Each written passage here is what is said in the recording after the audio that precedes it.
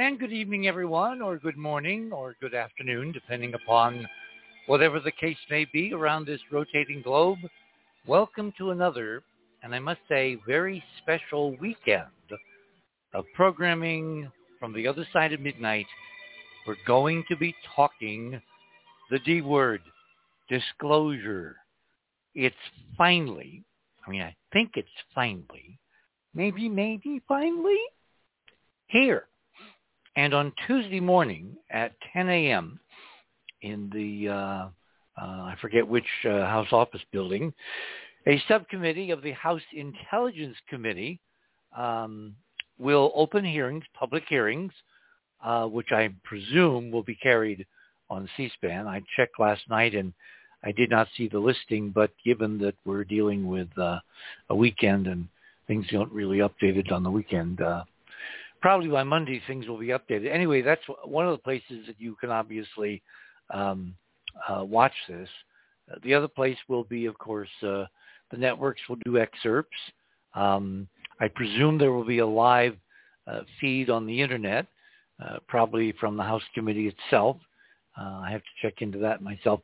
Anyway, the reason all this is important is because some of us remember back 54 years to a breakfast meeting that I had with J. Allen Hynek right after the Condon Committee congressional hearings became public from the Condon UFO Committee. And basically, according to Allen that morning at breakfast, as far as the eye can see, well, that statement that Allen made to me, Allen Hynek was, of course, the official Air Force investigator of UFOs, and he had a very interesting dual life, and someday I may have to get some of his folks back on the air here, and we'll talk about Allen Hynek as we move through this very interesting and new and very important political process in terms of the disclosing of what is behind UFOs.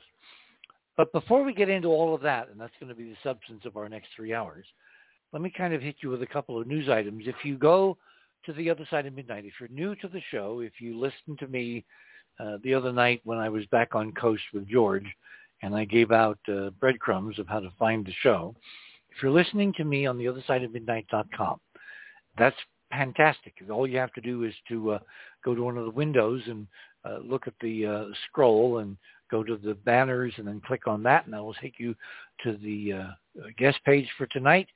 You want to be on the guest page. That means you click on the banner on the main page. That will take you to the guest page. And there you will find, right under the banner, you will see something that says Fast Links to Items with my name, Rudy, Joe, Michael, and Ron. And you want to click on my name, and that will take you further down on that guest page to my items and radio pictures. Item number one, we've been doing this now since Christmas, since the launch of the Webb Space Telescope, which is going to absolutely revolutionize astronomy, even as Hubble revolutionized astronomy in a preceding generation and a half or so. If you go to item number one, we've been updating the Webb blog from NASA every week. And what I did is I had Keith kind of steal a picture from a couple weeks ago and put it up for tonight. This is astonishing. Because if you look at item number one, the image on the left, these are both infrared images. The image on the left taken by the Spitzer Space Telescope, which has a little 1 meter mirror. 1 meter is about 3 feet, so you got a 3-foot collector. The image on the right of exactly the same close-up of a grouping of stars in, I believe, the Greater Magellanic Cloud. I think that's where this was taken. Look at the incredible increase in resolution, exactly the same size image, same clipping, same objects, same stars, but now you're looking at them through a 21-foot mirror as opposed to a 3-foot mirror. And you can see the incredible increase. This is just a foretaste. This is just kind of to wet our whistle for the stunning breakthroughs up to and including inhabited solar systems beyond our own that Hubble and Webb together are going to give to the astronomical community and to all the U.S. taxpayers who have supported Webb and the donations, of course, from the Europeans as well. And we're on the eve of something astonishing. So item number 2, it's the usual where is Webb. That's the NASA website, kind of shows you where they are standing with the commissioning of the various instruments. We're still looking at July for when the telescope will be declared fully functional and all the instruments super cooled down to within, a few degrees of absolute zero. And that, of course, increases the signal-to-noise ratio for infrared imaging, because remember, heat is infrared electromagnetic radiation in one form. So moving on, item number 3. Now, this is why we're here tonight. Last week, the House Subcommittee on Counterintelligence announced it was opening hearings on the UAP problem, unidentified aerial phenomenon, which, of course, is what the politics are trying to do when they try renaming UFOs. But, kid you not, this is a first official congressional UFO hearing on UFOs, UAPs, whatever you want to call them, arose, etc. These are UFOs we're talking about, and that will take place beginning at 10 a.m. Eastern on Tuesday morning. Now, if you look at item number 2, go read that. That's a kind of overview on Politico. The thing that I find fascinating, and I've been talking about this on the air now for several weeks, and I was talking about it just before the smoke here in New Mexico killed me for a couple of weekends. Look at all that's happening on the planet. Look at all the incredible first-time ever news stories, starting with Putin's war of terror, a global pandemic that's looking more and more like it was a bioweapon. We'll leave aside for a moment who may have sent it to whom. Look at what we're getting out of the Supreme Court. Women, suddenly, no longer, fully functional second half of the human species in the United States, and on and on and on. We just had 10 people murdered in Buffalo, New York this morning, doing nothing more than trying to bring home groceries. The world has gone totally crazy. There are 15 million high-priority items for government, particularly the federal government, ranging from the war in Ukraine, which at any moment, you have no idea how incredibly perilous the time is right now. I don't remember feeling this way since October of 1962, the Cuban Missile Crisis, when we literally watched television and watched JFK's address in black and white and looked at the possibility of thermonuclear war. Well, tonight we are closer because of this insane phenomenon going on in Russia with Putin and the now, leaks of potential coups, and they're trying to take him out and he's striking back. I mean, it's going nuts. In the midst of this insanity in every direction, suddenly the House Committee on Intelligence decides to hold its first UFO hearings in 54 years. What the hell is really going on? Remember, my model has been for a long time that a lot of what we see going on down here is merely, kabuki theater to mask what's going on upstairs. If in fact there are breakaways, if in fact a contingent of the Nazis took ancient technology, refined it, fled from Earth at the end of World War II, and are now in a position of trying to come back. I mean, we haven't talked about Nazis to the extent in mainstream media news like this for decades. And now every other word out of Russia is the denazification of Ukraine. Hint, there are no Nazis in Ukraine. The president of Ukraine is Jewish. Give me a break, guys. But suppose what's going on Earth, which has now attacked one of the most providential breadbaskets of the planet, and is going to wind up with millions of people primarily in Africa, starving to death because of Putin's folly, is there a larger set of background purposes behind what appears to be just blatant, incredibly stupid insanity for something as out of date as rebuilding the Russian Empire? I mean, is Putin serious? And I've read the monographs. I've read the thousands of words he's written.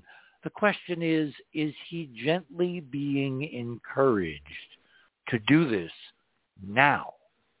Because now is when decisions, huge decisions on the human condition, war, peace, other dimensions, connectivity, what happens when we die, all of this is on the table because the physics is now poised to make a change, if it's not already been occurring quietly, silently, inexorably, and riding on these waves of extraordinary changes and fits of consciousness.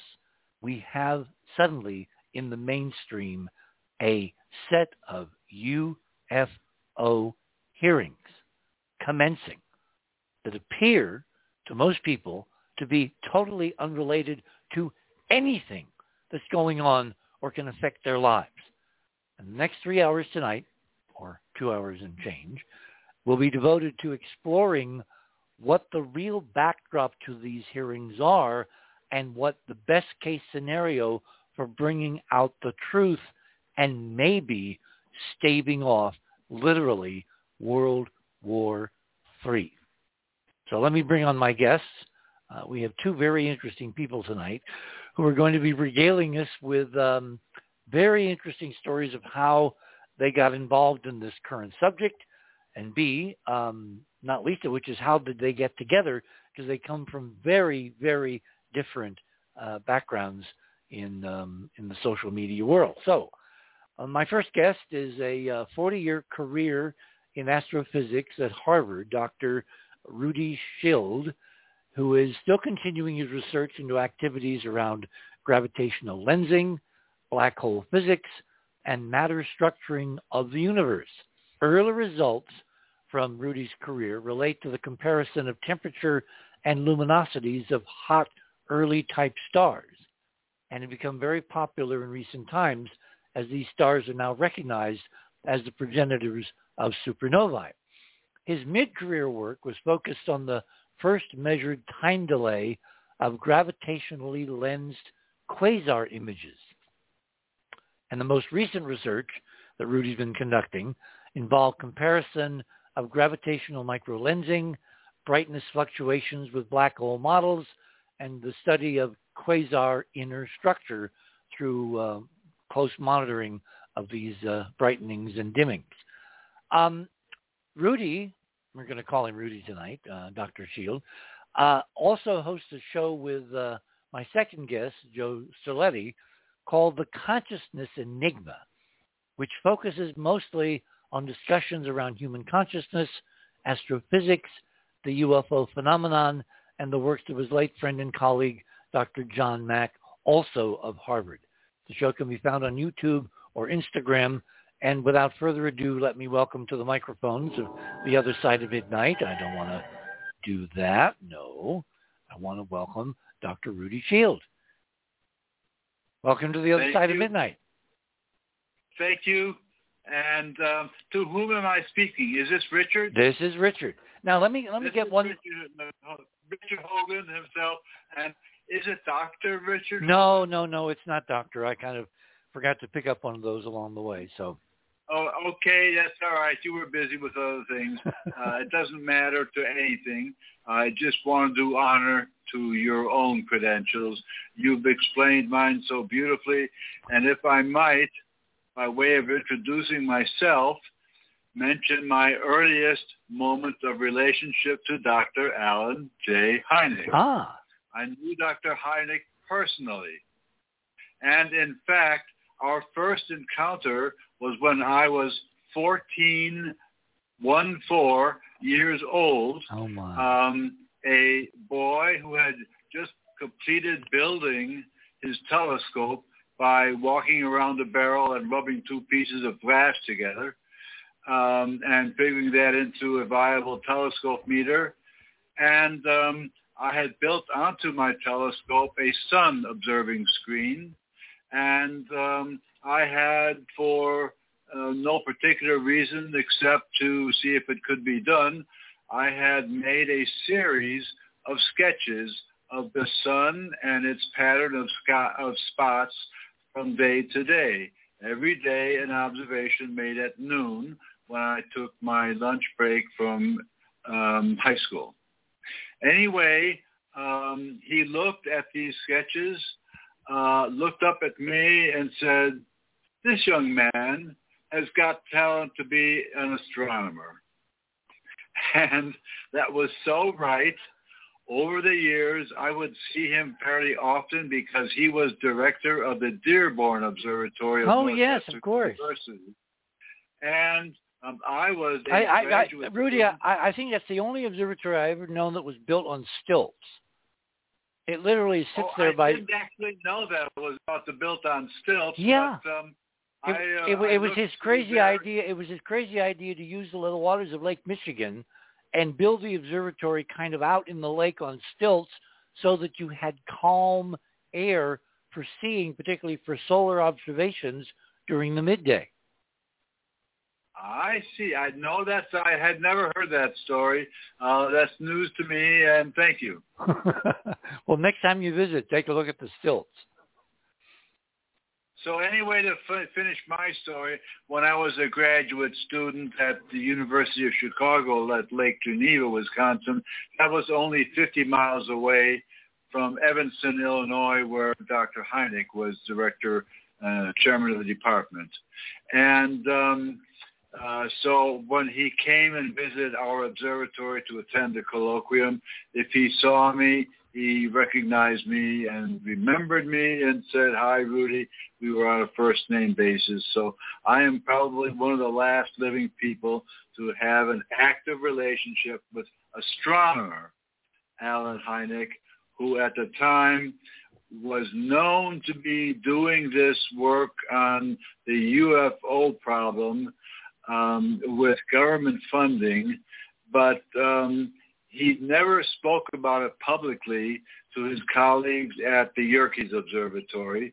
And from our point of view, it was all hush-hush, and we didn't even hear about it when the Condon report was issued finally.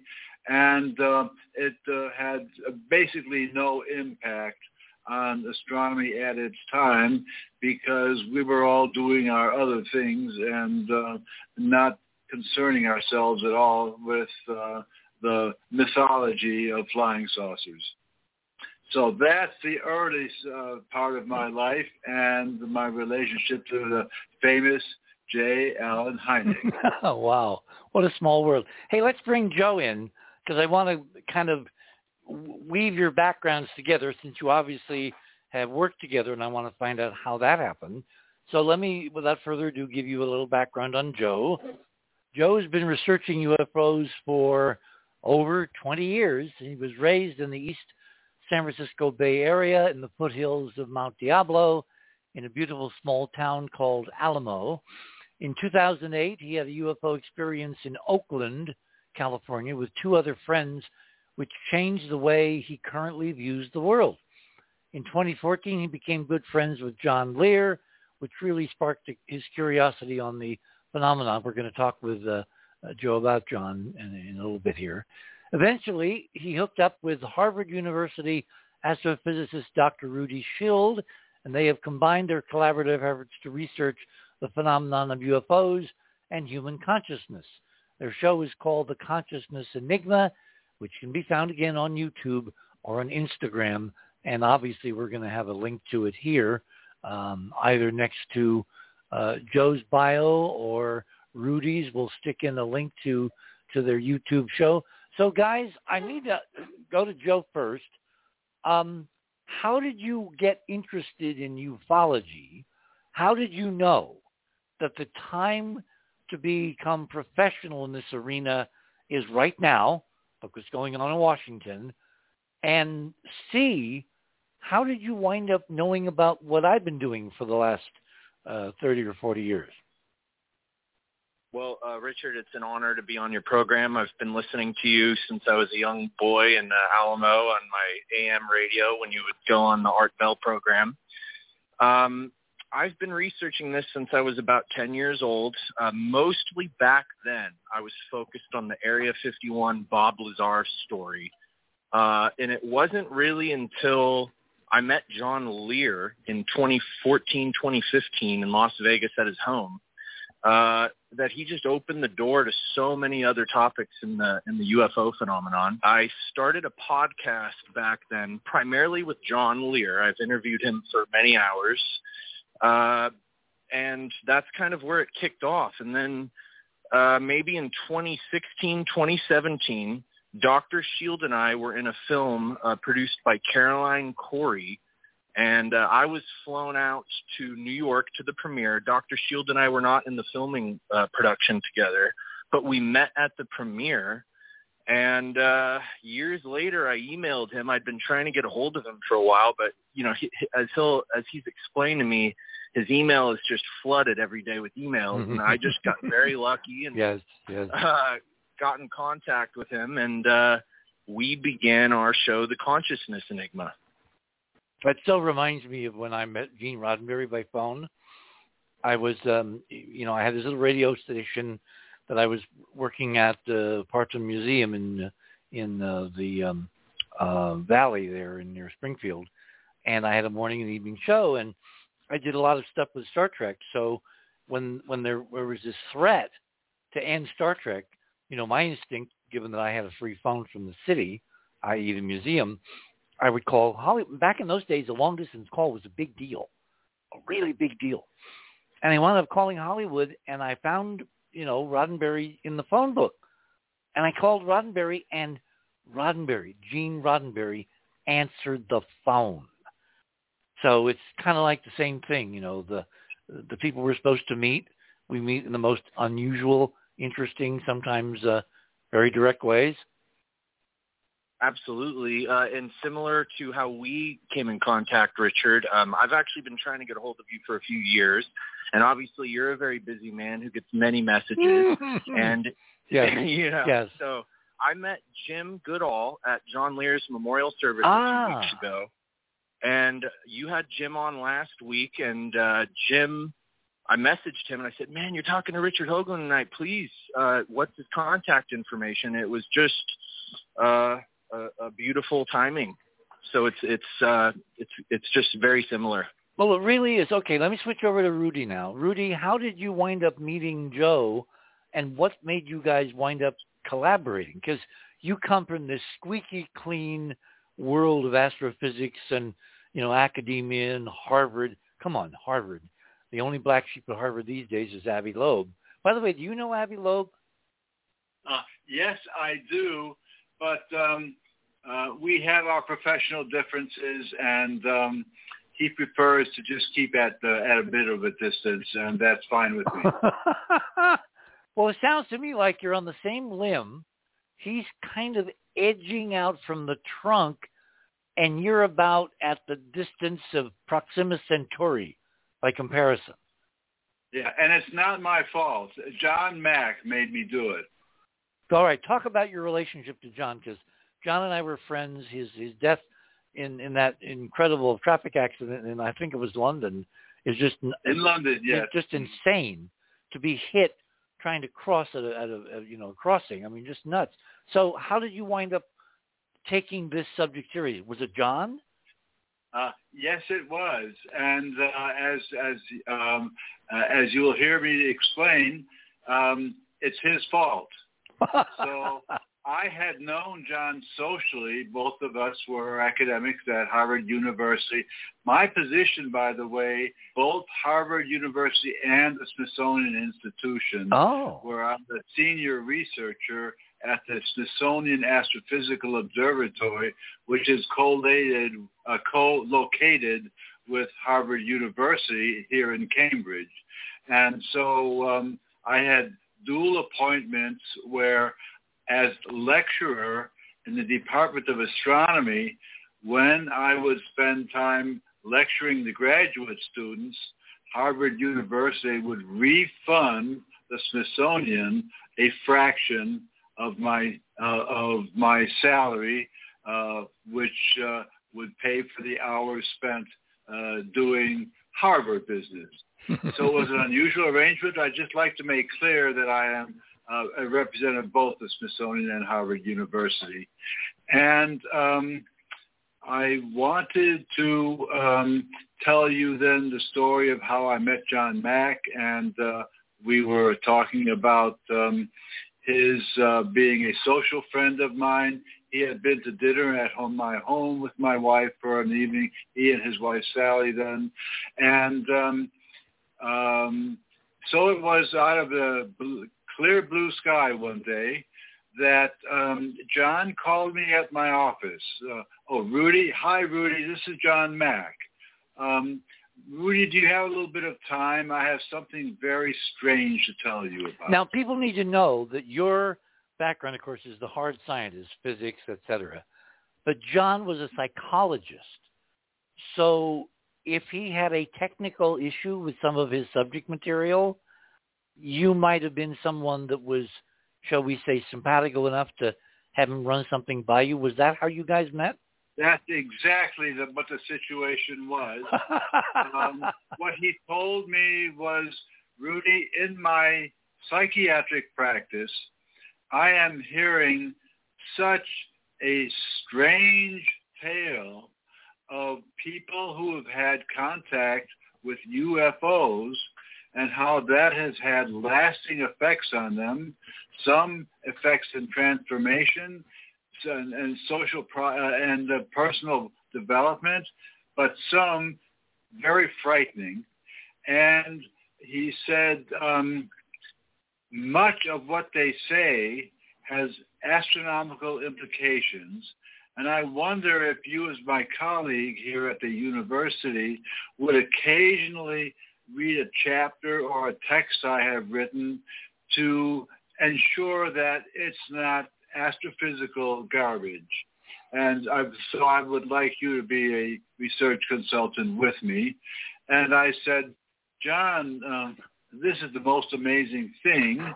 I suggest that we meet in a neutral place and discuss this further. And we arranged to meet in the cafeteria at the observatory where I was. And that way we could be assured that there were no tapped telephones, and that we would be in a place where there's nobody around us. It was 3 o'clock in the afternoon, as I recall, and he laid it out on the table to me. People are being abducted. They're having forced sexual experiences, collection of sperm samples. They're being shown their babies, and they're being shown life on the spacecraft. And this is just too unreal to be believed, but I think we better get used to it. And he said, so I would like, he repeated the statement that I would like you to be my technical consultant on this. And Rudy, I tell you what, we're at the bottom of the hour. Let's hold it there because I've got a million questions. You're on the other side of midnight. My name is Richard C. Hoagland. My guest this morning, starting off, Dr. Rudy Schild and Joe Cerletti, and we're going to be talking about contact, hearings, disclosure, and what happens when officials, instead of ridicule, take this UFO subject, the phenomenology, seriously for the first time in U.S. history. In the background, the Ukraine national anthem. You're on the other side of midnight. We shall return.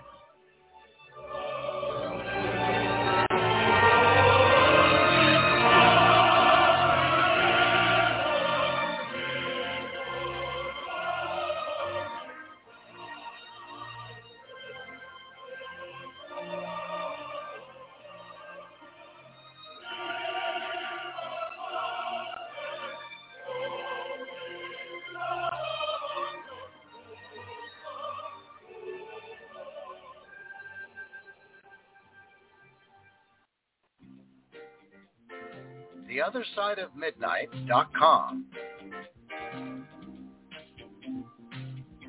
Tune in to listen to Richard C. Hoagland and his fascinating guests. Join Club 19.5 to get access to exclusive member benefits. As a Club 19.5 member, you'll gain access to the rest of this show and all previous 350 episodes. Membership costs $9.95 a month, 33 cents a day. Support the broadcast that provides you with the most interesting conversation available. Talk radio at the cutting edge of science and thought. theothersideofmidnight.com.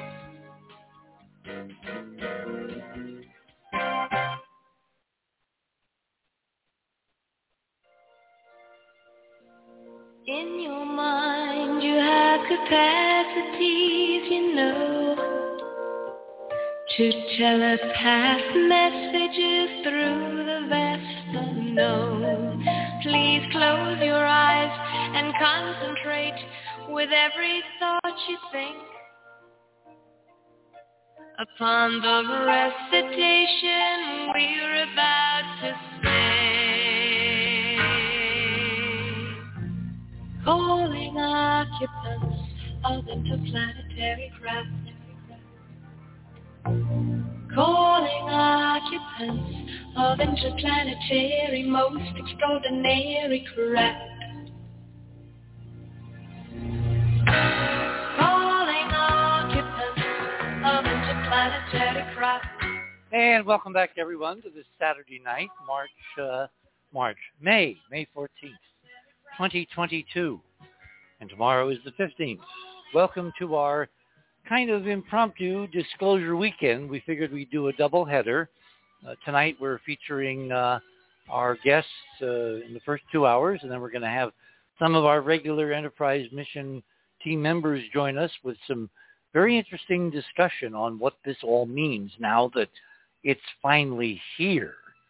That disclosure has an address. It has a name. It has a congressional committee. It has media coverage. It's got the damn New York Times, for God's sake. Anyway, Rudy, let me go back to when he asked you to do this. Did you know what he was involved in, or was this a totally phantasmagorical shock? It was a total surprise, and I do remember exactly that when he had laid out in general what was happening, the abductions, the hybrid breeding program, and the nature of the contacts with extraterrestrial beings, it came time for us to break up. And I remember that just as I was standing up, and I knew the meeting was over, I said, John, all of this is just so fantastic. What does this make you believe, to your great surprise? And he looked at me, thought just a moment, and said, Rudy, you know, I was born a secular Jewish male, and all of my life I would have nothing to do with religion, but now I realize there is something to the universe that's way beyond what we had thought. And that was such a sincere statement to me that I, so to speak, picked up my cross and followed him. Wow. So you see, it's not my fault. Well, John can't be here to defend himself, so you're going to have to shoulder some of this responsibility. Let me shift back over to Joe. You say that you had gone to John Lear's memorial, And that's, was that how you met Rudy, or was this earlier? No, Rudy did not attend. I don't think Rudy knew John personally. Ah, okay. Yes. So, yeah, I was there a couple weeks ago and just wanted to pay my respects to the great John Lear. I considered him a very good friend, and he opened the door for me to investigate this phenomenon further than just the Area 51 topic. Okay, let's reel the clock back and look at when you and Rudy met, because that to me is, I mean, talk about a Mutt and Jeff scenario. Here you have a squeaky clean astrophysicist from Harvard, and you got a citizen scientist named Joe, who obviously does not have credentials in any field that Harvard would put you on the faculty to teach. So how did you guys get together, and what's come of it so far? Well, after the premiere of the film, as a matter of fact, Rudy and I were talking about this earlier today. We were in Soho, Manhattan, New York City. Caroline, Corey, Rudy, and I decided to go across the street to a small Italian restaurant. And here I am sitting next to Dr. Schild. And we sat there for hours and just discussed the UFO phenomenon. And, I mean, talk about a fascinating conversation. I mean, it was like the conversation of a lifetime. There wasn't a day that went by since that meeting that I didn't think about it. I tried to get in contact with him a few times, and then one day I got very lucky, and I sent him a photograph of the film premiere, and we talked on the phone. I read a few books of his, and we decided, hey, let's start a YouTube channel and focus on consciousness and UFO phenomena.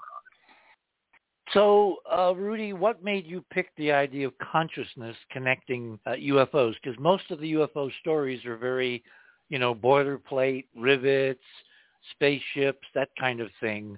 It's only at the very kind of center of the phenomenology, particularly through the work of John, that we realize that there is an extraordinary multi-hyper-dimensional consciousness aspect to this, which basically goes to the heart of what we think of as reality itself. Yes, thank you, Richard.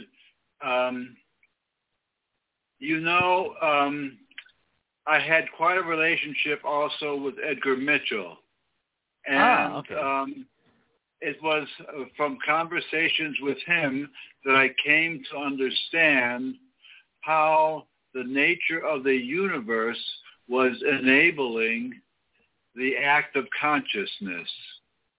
And I worked it out in more details just at the time of my life when I was working with other scientists at the observatory about the nature of black holes. And I came to understand that the correct understanding of black holes was not the one that we were teaching to the first-year graduate students, but was rather a magnetic variant of what's considered the standard black hole idea.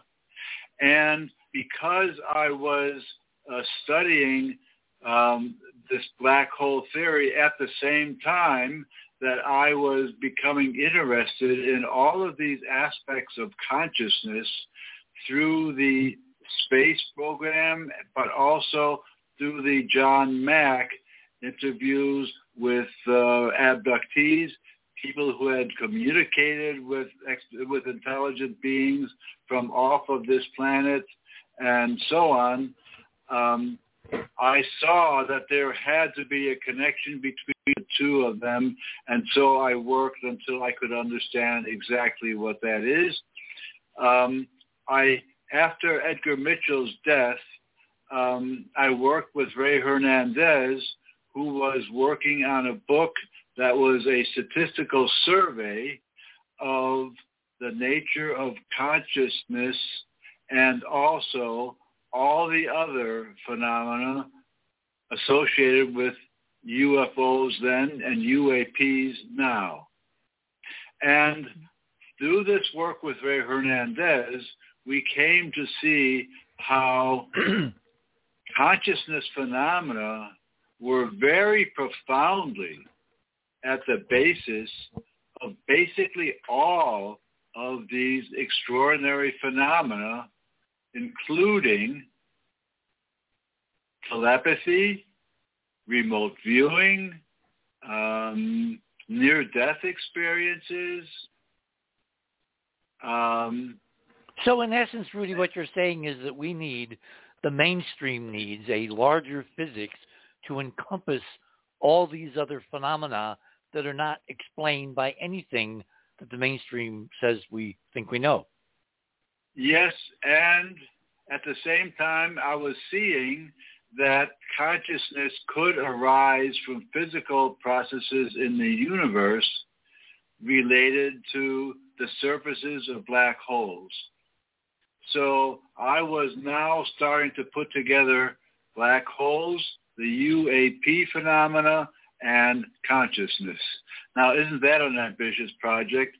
But it didn't really look that way. It just kind of crept up on me. I didn't make a conscious decision to wrap these three in a single envelope, but that's the way it turned out. Just following my native instincts for go where the data is and go where the science is. Well, this is kind of why I wanted to do this show tonight and do like a two-parter. So we do the why should we give a damn about any of this tonight, and tomorrow night I'm going to be doing the process with what we should be watching with Steve Bassett in terms of the hearings, because politically I think we are, those of us that believe that this stuff is real and has been ruthlessly suppressed by some quarters of the scientific community, is to say nothing of government, military, DOD, the spooks, the intelligence community, all of these competing players trying to keep us from realizing the universe is a lot more exciting and interesting and extraordinary than we've been led to believe. And now is the time when some of these keys may, in fact, be given to us. So let me ask this question. You've been following this now, phenomenology, UFOs, abductions, consciousness, beings out there, what I call the extended human family, and now mainstream guys are starting to talk about, humans being the model for life forms in a lot of the galaxy, which of course completely, blows holes in conventional, evolutionary theory. So with these hearings coming up, in the best of all possible worlds, Rudy, and Joe, you can get ready too, because I'm going to ask you the same question. What would you like to see happen in the near term, in the medium term, and in the far term? And do you think that this is just an idle exercise of kind of intellectual curiosity, or is what the phenomenology has to relate to us important in essence for our very survival as a species? Excellent questions, all of them. And I would like to try to answer that with the following. I'm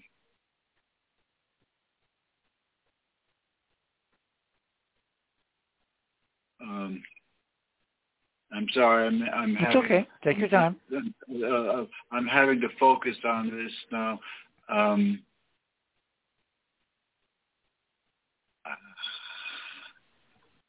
This is what happens when you use computers on live radio.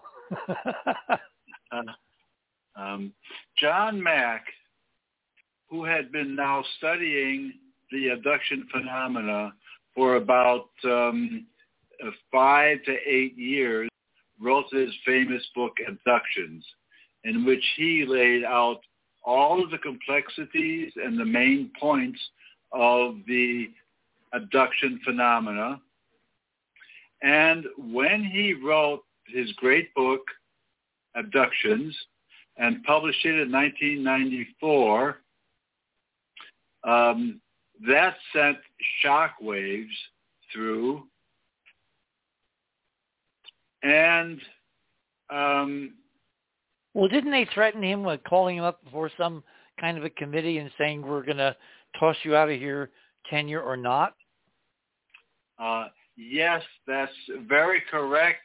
And it was basically me that saved his butt. Oh, my God. By writing a letter to that tenure review committee stating that I am a member of the International Astronomical Union Commission that is already exploring the question of life existing elsewhere in the universe on distant planets. And we had a radio survey, the SETI, Search for Extraterrestrial Intelligence program, already underway. And so I could speak for the astronomical community and say to the committee that we are very involved in a search for extraterrestrial life using the technique of radio waves, which we had come to accept as the most effective way to communicate over vast distances, although now we realize that you will never hear in the entire abduction literature a statement about an abductee who has seen a alien or off-planet being talk on a radio. They do everything by telepathy. So I don't have any idea why people haven't noticed this and put an end to the search for extraterrestrial intelligence looking for their radio signals. They don't do that.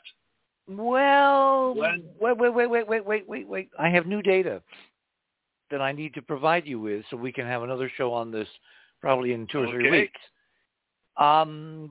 Going back to around Christmas time of last year, I got the wild idea in my mind that we should, given that Oumuamua, from our work, our calculations, is an interstellar artificial object that somebody really interfered with. Loeb is correct. He's not correct about what it is or how it works, but he is correct in that it's not normal. So given that during that whole interlude in the fall of 2017, when Oumuamua went zipping through the solar system and not even the big guys had enough time to really, put the assets so that would have told us anything, given what it turned out to be, which was very unresponsive, there was this effort hosted by a Russian oligarch, we now know a lot about them, who has a few $1 billion and lives in California, and who basically rented the radio telescope at the Green Bank in West Virginia for a period of a week to do a radio survey of any emissions coming from Oumuamua. You're aware of that, right? Oh, yes. Okay. What I was intrigued with is that in the mode of Ronald Bracewell and the ideas espoused by Bracewell back in the 1960s, the so-called, AI Bracewell probe, that kind of thing, it seemed to me, excuse me, my voice may be giving out here. Oh, dear. The smoke has been terrible. Anyway, it seemed to me that somebody would have said in these discussions, well, wait a minute. If we're looking at this as an artificial object, wouldn't it behoove some of us to maybe transmit something to see if it responded? And as far as we can ascertain, nobody during that critical 2 or 3 week period in late fall of 2017, when Oumuamua went zipping around the sun and leaving it obviously in excess of escape velocity, nobody did any transmitting as far as we know. They only did listening. So last December, beginning on December 4th, I organized some amateurs who have very high-powered equipment, and we transmitted a series of mathematical and frequency codes to Oumuamua, and we got all kinds of amazing answers, which have now occupied many, many hours of this program going back to December 4th of 2021. So I will send you some links So when we have our next conversation, you have the background that we've got, which is somebody not only answered our communication, but they actually physically showed up on camera over the antenna within a couple of minutes of the broadcast to Oumuamua actually beginning.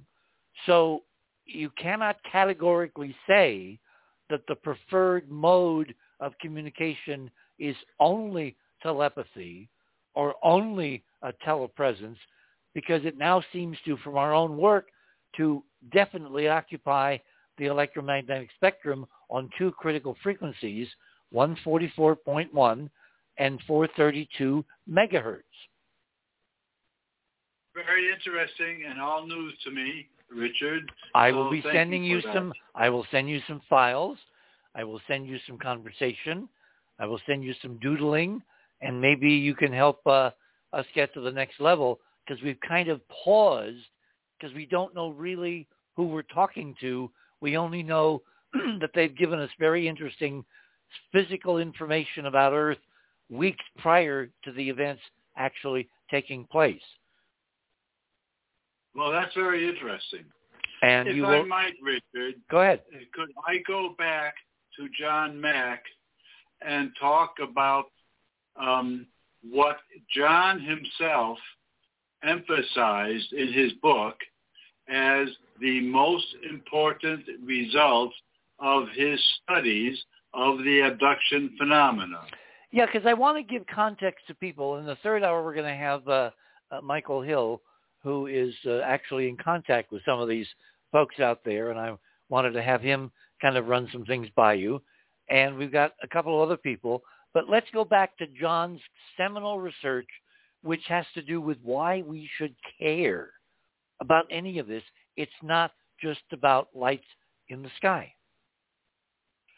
So John emphasized that discovery of the breeding program is the most fundamental and important aspect of the phenomena, because it actually could represent an existential threat if you want to take it that way, but it could also be a formula for success of our civilization.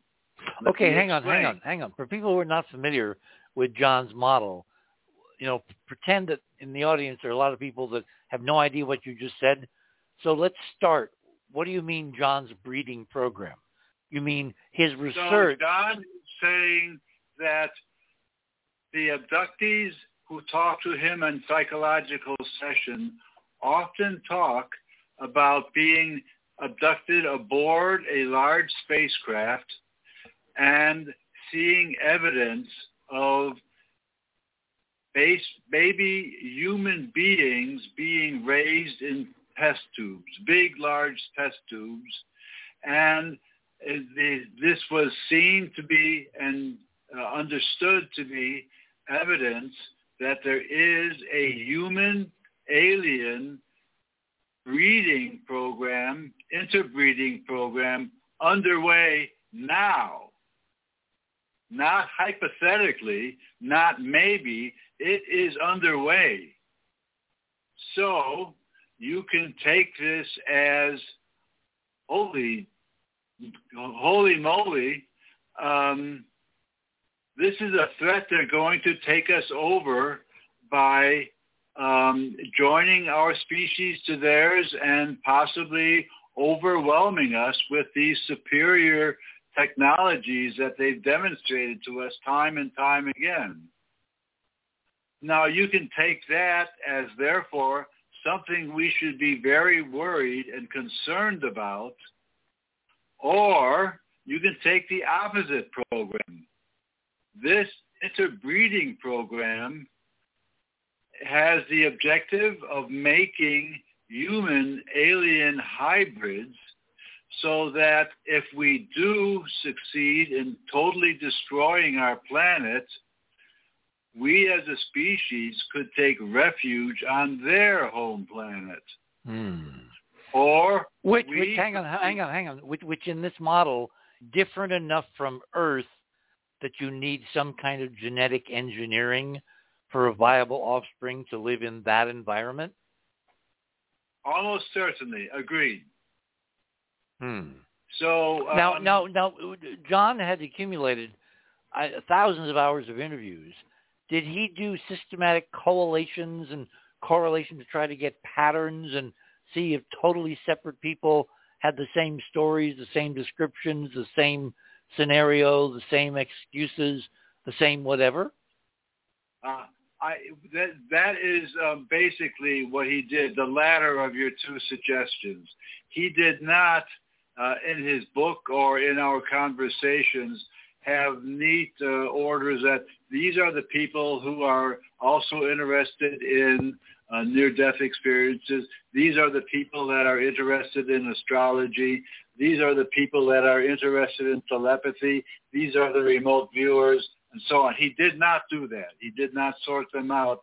He just presented the data to show that there was significant overlap between the abduction program, the alien hybrid program, and the other phenomena that people were experiencing in their lives, particularly after they had made contact with non-human intelligence.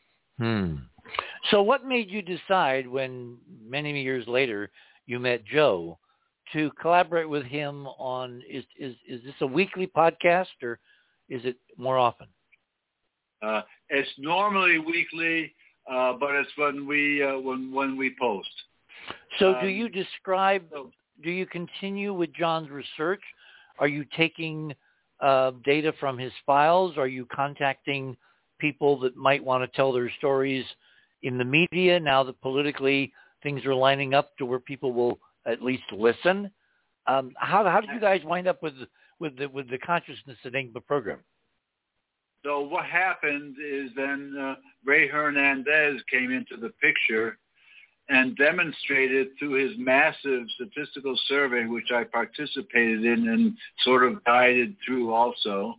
And he concluded that consciousness is at the root of all of these phenomena that seem so amazing, hard to understand, and otherworldly, like telepathy.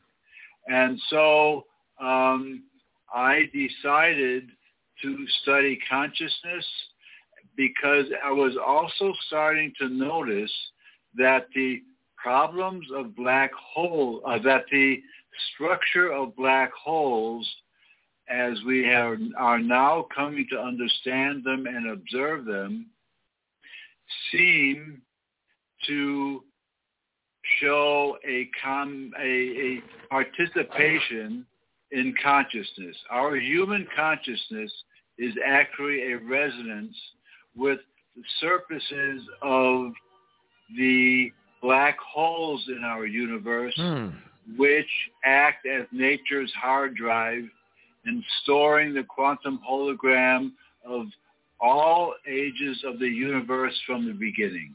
Wow. Okay, let's pick up on that when we come back. My guest this morning is Dr. Rudy Schild, or Schild, if you're pronouncing it in the strict German pronunciation.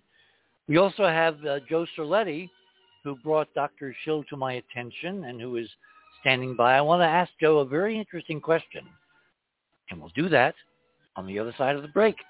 You're on the other side of midnight. My name is Richard C. Hoagland. We shall return.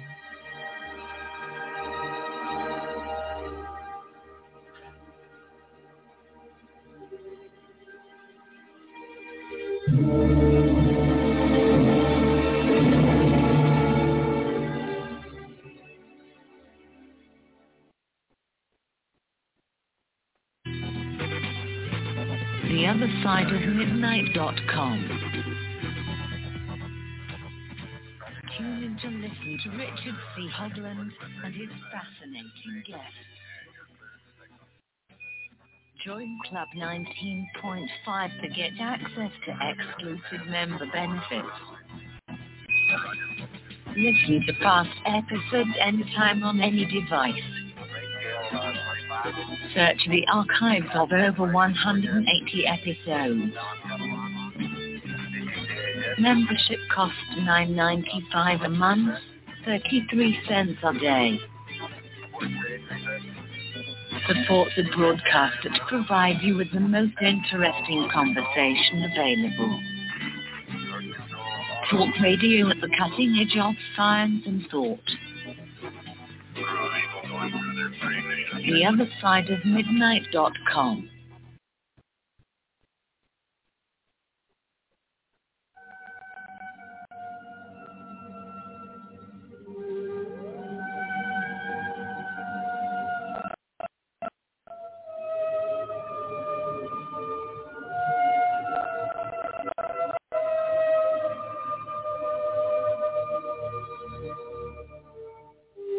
And welcome back, everyone, on this Saturday night, the 14th of May of 2022.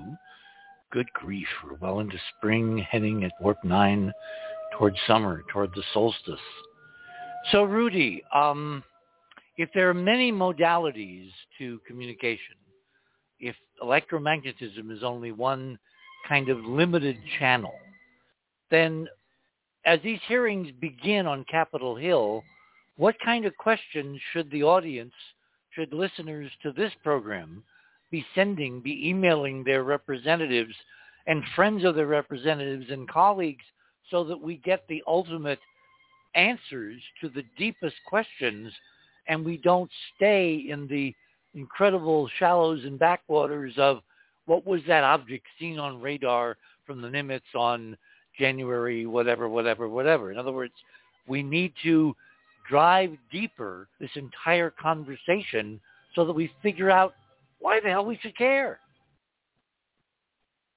Richard, thank you so much for asking that, and that is exactly why I wanted to tell you how I became interested in this more expanded view of what the universe is, beginning with an expanded view of what consciousness is, and how that involves interaction with the black hole networks inside our universe.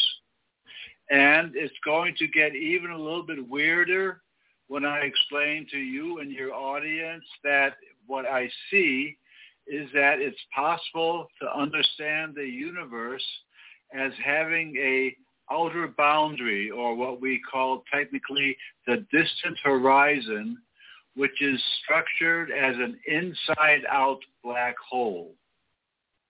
Inside-out black hole... Wait, you're sounding like the universe is a Mobius loop. It is to a very real extent, but it's more than that. And people that understand what we just said, and for people that don't understand what we just said, please explain. A Mobius strip is something like a belt where when you twist it, then as the belt goes around, the faces of it are sometimes inside and sometimes outside. So it's a three-dimensional object with only two surfaces, or one surface. One surface. And the part of its being sometimes inside and sometimes outside, that occurs as it goes and does a complete circular loop. It switches as being inside and sometimes outside. So that's not that good an analogy in this case, because you have to understand it that the structuring of the universe with this inside-out black hole structure allows a cosmic intelligence, or you can use the G word if you like.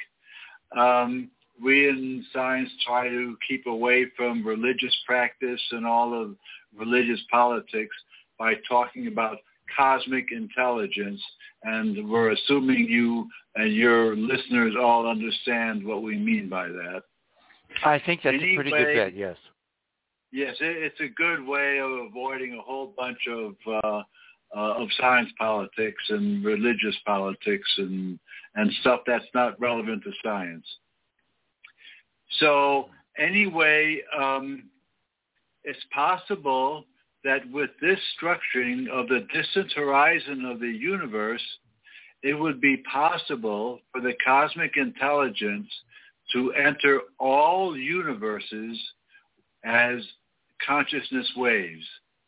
And in my writings with Ray Hernandez, a second volume of which is to appear on the 1st of June, I speak about this, about how black hole structuring of the universe allows for the existence of a cosmic intelligence as an almost certainty, and likewise the existence of intelligence in a universe structured this way is almost certainly a result of consciousness is a result of interaction with the black holes in our universe. It's quite a magnificent picture, but it's now all laid out with illustrations and will be described in some detail in the published volume called The Free Survey of Extraterrestrial Contact.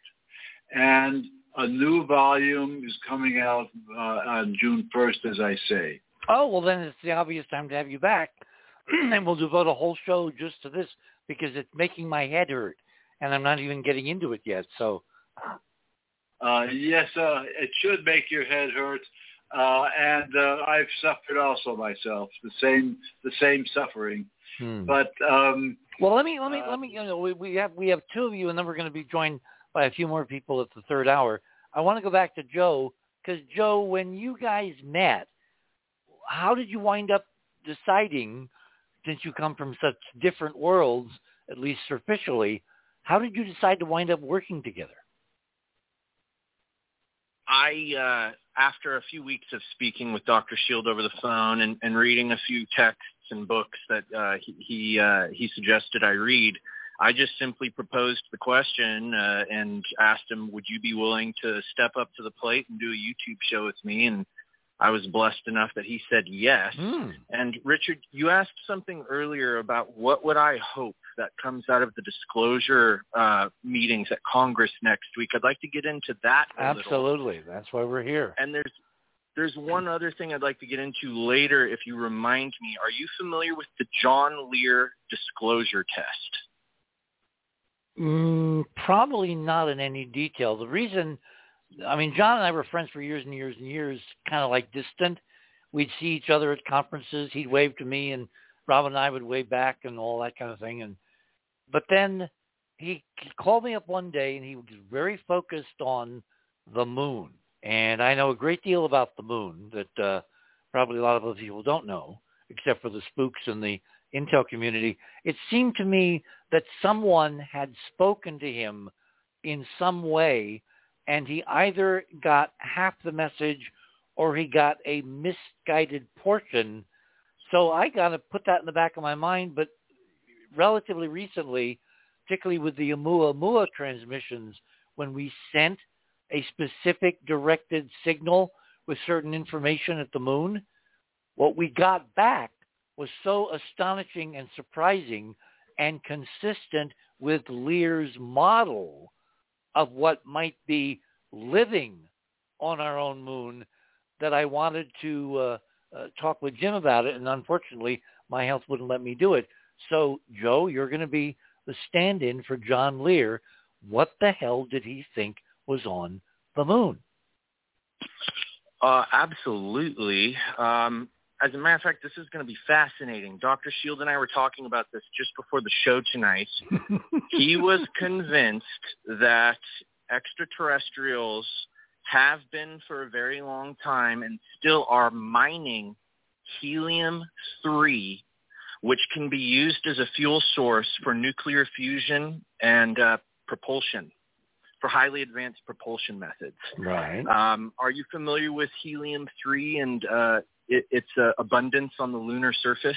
Well, it's supposedly imprinted in the regolith from the solar wind. The problem I've had with all those ideas of mining the moon for helium-3 is it's totally unnecessary. That's a three-dimensional solution to a four-dimensional problem. The real way you get unlimited energy to do a whole bunch of stuff, including tripping over into the fields of teleportation, telepresence, telepathy, whatever, is manipulate the torsion field, which is a field that lies beneath the electromagnetic field, and any aliens worthy of their salt, that's how they're manipulating space and time. That's how they appear like magic and disappear. That's how they can, cross-circuit across galaxies in nanoseconds, because they're a multi-dimensional species, and they're not limited like we are to currently 3 dimensions. So you don't need helium-3. Please continue. Maybe I should rephrase that. John was convinced that long ago, some sort of ancient civilization that has been long forgotten went to the moon to mine helium-3, and he was convinced that the secret space program, in conjoinment with extraterrestrials, are mining helium-3 for alien reproduction vehicles. Okay. Again, it's a step that's not necessary according to the physics. Rudy, are you familiar with what the amazing things that can happen if you know how to manipulate the torsion field, a la the Russians' term for it? Yes, very much so. And in fact, I want to say that there is a trick here that has been described by the aliens in their abduction experiences, and that is the observation of the intense white light.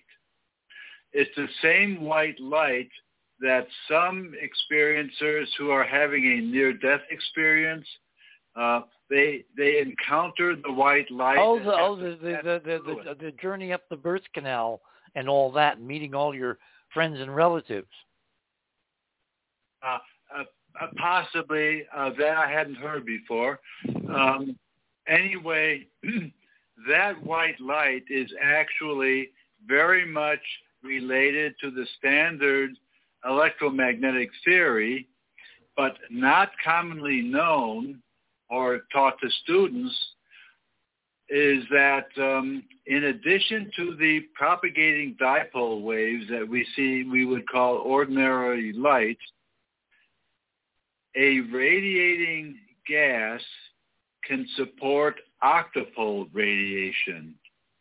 And this radiation would have the property that it does not propagate. That is to say, you don't see waves moving away from a bright central source and making shadows as they go, but rather the octopole radiation surrounds you in 3 and 4 dimensions and allows the electromagnetic field to carry torsion.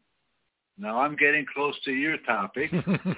Carrying torsion means that you can project through torsion anti-gravity.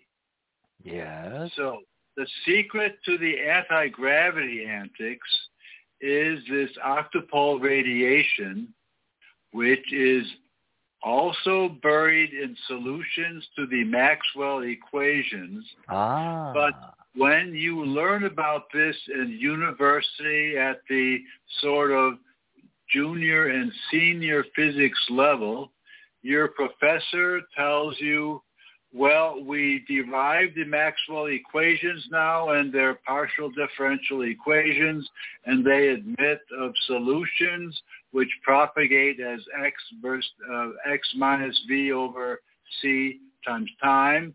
So we have a time and velocity interchange going on there. But in addition to that whole class of solutions, there is another kind of light that the abductees have often told us about. The character of this octopole radiation is that it stays with you as the co-creator of it, and it doesn't go away.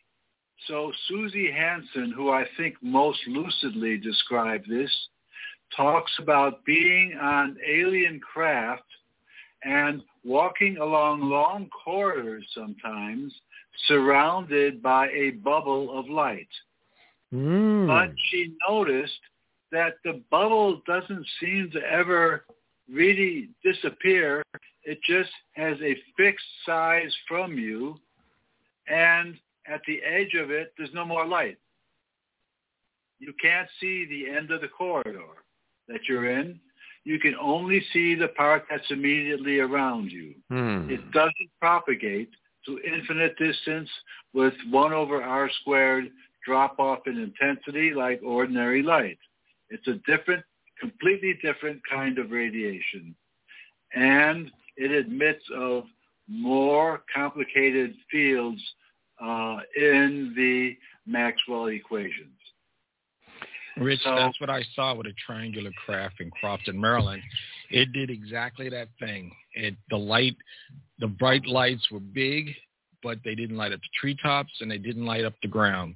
And that's what scared the hell out of me. That's why I didn't get out the car, and I couldn't figure it out for what was spooking me. The light never came to the ground. If you were standing under it, you would have never saw this thing unless you looked straight up. So I understand what he's saying right now. Wow. If I could comment on that, next time this occurs, I urge you to do a simple experiment, because if you're in dipole radiation and you hold your hand out, well, one side of your hand that faces the radiating source will be luminous bright, but the other side will be in shadow. On the other hand, if the light dominantly is this other kind, this octopole radiation, you will notice that both sides, front and rear, are totally luminous. It's like it surrounds you. Susie Hansen described it sort of as a kind of a velvet soft light that simply surrounds your body and goes with you along the corridors in the spacecraft, illuminating just the 3 feet in front of you and the 3 feet behind you or whatever. And it appears to originate with the observer. And so your consciousness is a co-creator of this. You and the spacecraft both co-create this quality of light emission. Now, this Susie Hansen, I presume she's one of John Mack's patients? Actually, not John Max, but she is an abductee and wrote a book called The Dual Soul Connection, because she is a unique case, the only one I've heard of. Her book, The Dual Soul Connection, is an Amazon book. It's available on Kindle also.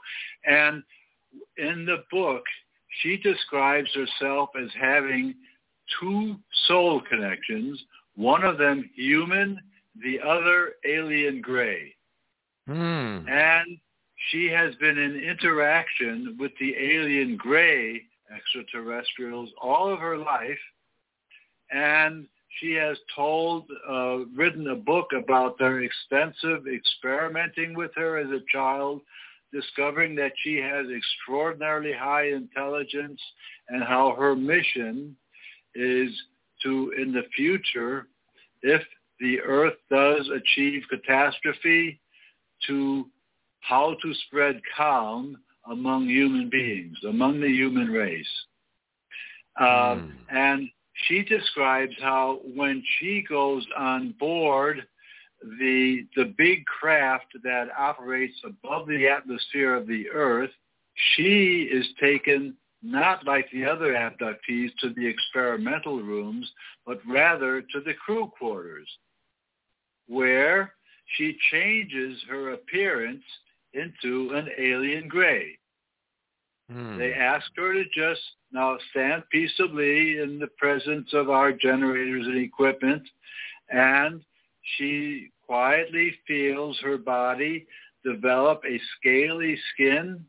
She feels her 4th finger disappear because they have a thumb and only 3 fingers.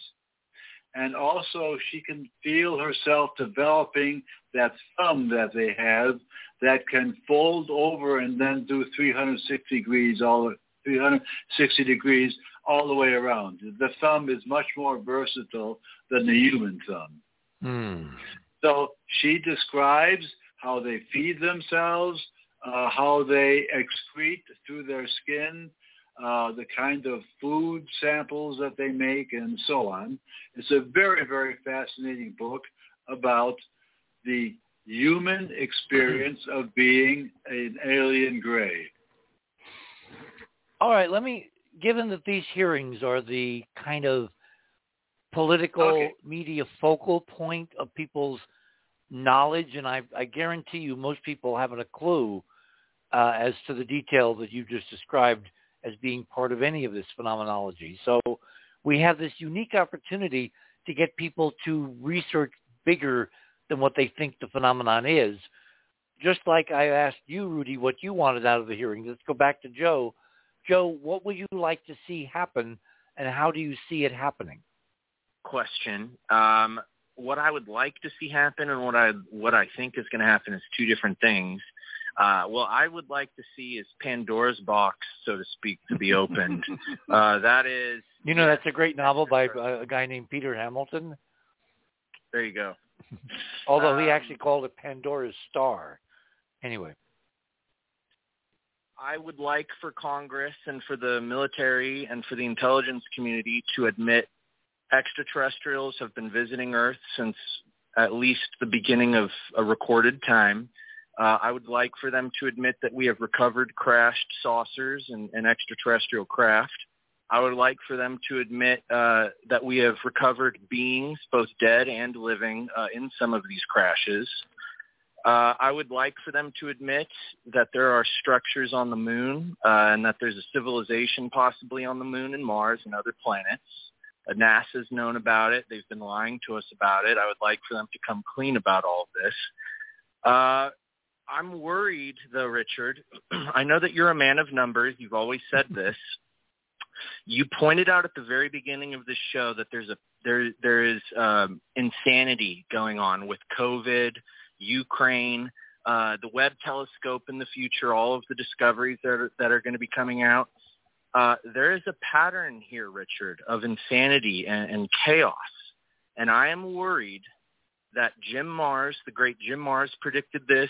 Stephen Greer has been speaking about it recently, that the military-industrial complex is in the perfect position to play the alien threat card, that there's a threat from these guys and that we need to start arming space, that we need to get ready for an intergalactic conflict. If this conversation reaches that level, there are so many credible scientists and engineers who can talk about the insanity of tugging on Superman's cape or spitting into the wind, using an old Jim Croce line.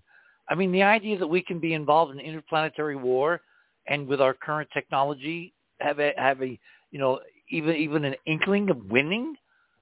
I mean, that shows how far removed from reality the conversation might drift, and very quickly. So I guess as an activist, as someone who's been involved in this from the citizen science level, Joe, I want to know, what can people do? Everyone listening, they're going to want to somehow influence where this goes. What can they do? Who can they call? Who do they email? Who do they demand answers from? And when do we get to the good stuff in terms of witnesses that really know far more than has been currently grudgingly acknowledged? I think that the listeners and anybody that's interested in researching this, the only safe bet to look into this any further is to do their research and their homework on great men like Dr. J. Allen Hynek and move forward in time to present day of all the research that's been done on this topic, on extraterrestrial visitation, downed saucers, military encounters with UFOs, and see there's very little evidence that these things are hostile, that these beings are hostile towards us. Now, mainstream media, 5 major players in the United States that control all the media in the United States, and in the next 10 years, it's believed that it's going to be down to 1 or 2. Now, there's a total monopoly on information in the United States. It's also a fact about half of Americans right now get their information from places like Facebook. Now, this is just such a dangerous threat to how the military-industrial complex and mainstream media can toy with the American opinion on this topic. And I just want to point that out. And the only safe bet is to go back in time to the greats like J. Allen Hynek and up to present time with men like yourself, Richard Hoagland, and Dr. Schild, and other great people that have been researching this phenomenon, because that's about the only honest facts that they're going to get researching this phenomenon. Rudy, let me ask you this question. You obviously, once you and John got together and began working together, you were introduced into some kind of a network. Jacques Vallée and I think Alan talked about the Invisible College with, historical analogies to much earlier times. What has been the scuttlebutt in the community that have been desperately hoping there'd be serious political grappling with these issues? What's the inside, scuttlebutt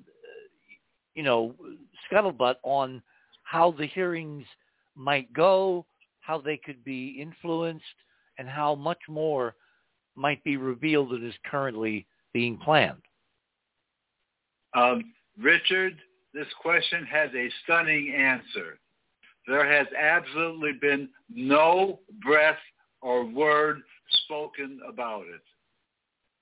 Among the people? Absolutely none. Zero. Zip. The word UFO or the concept of UAP and the whole story of abductions has never been talked to at the halls of the Harvard Smithsonian Center for Astrophysics, to my knowledge. I have not had any scuttlebutt about research in abductions or in the nature of consciousness through alien contacts or any of this topic. Astronomy avoids it like the plague. But if you have, go ahead. The example of John Mack has had a chilling effect on true academic, what would you call, outreach. So what's the perception of what Loeb is up to? Have you ever talked with him about any of this? He prefers not to talk to me about any of this, and barely talks to me at all, as a matter of fact. We shouldn't concentrate on that.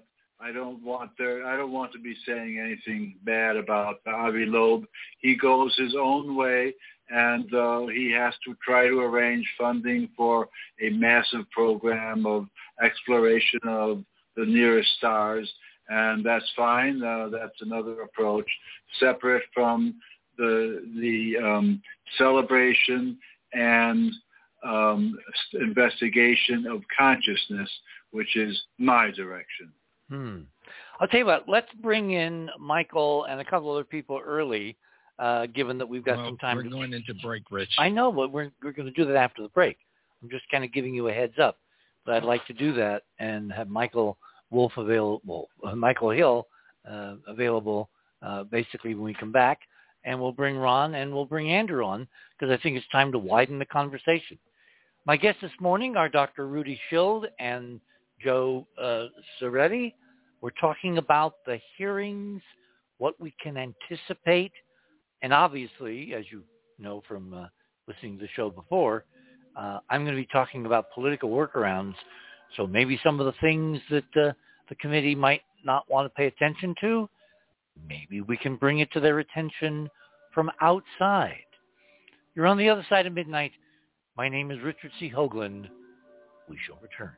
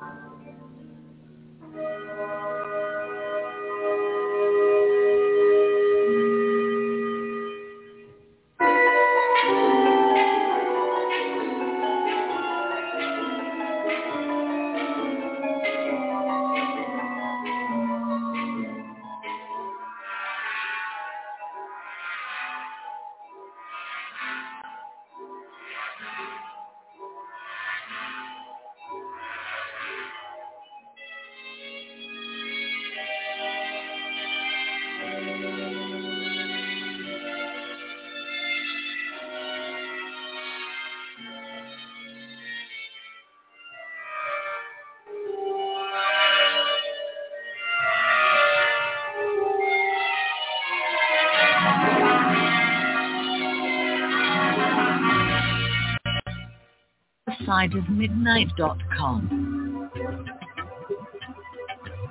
Tune in to listen to Richard C. Hoagland and his fascinating guests. Support the broadcast and don't miss another groundbreaking conversation.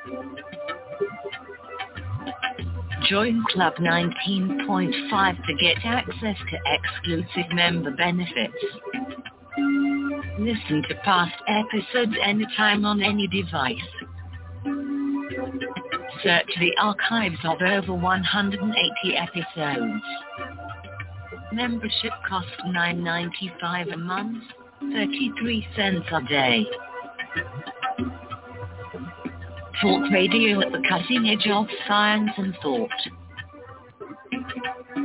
theothersideofmidnight.com.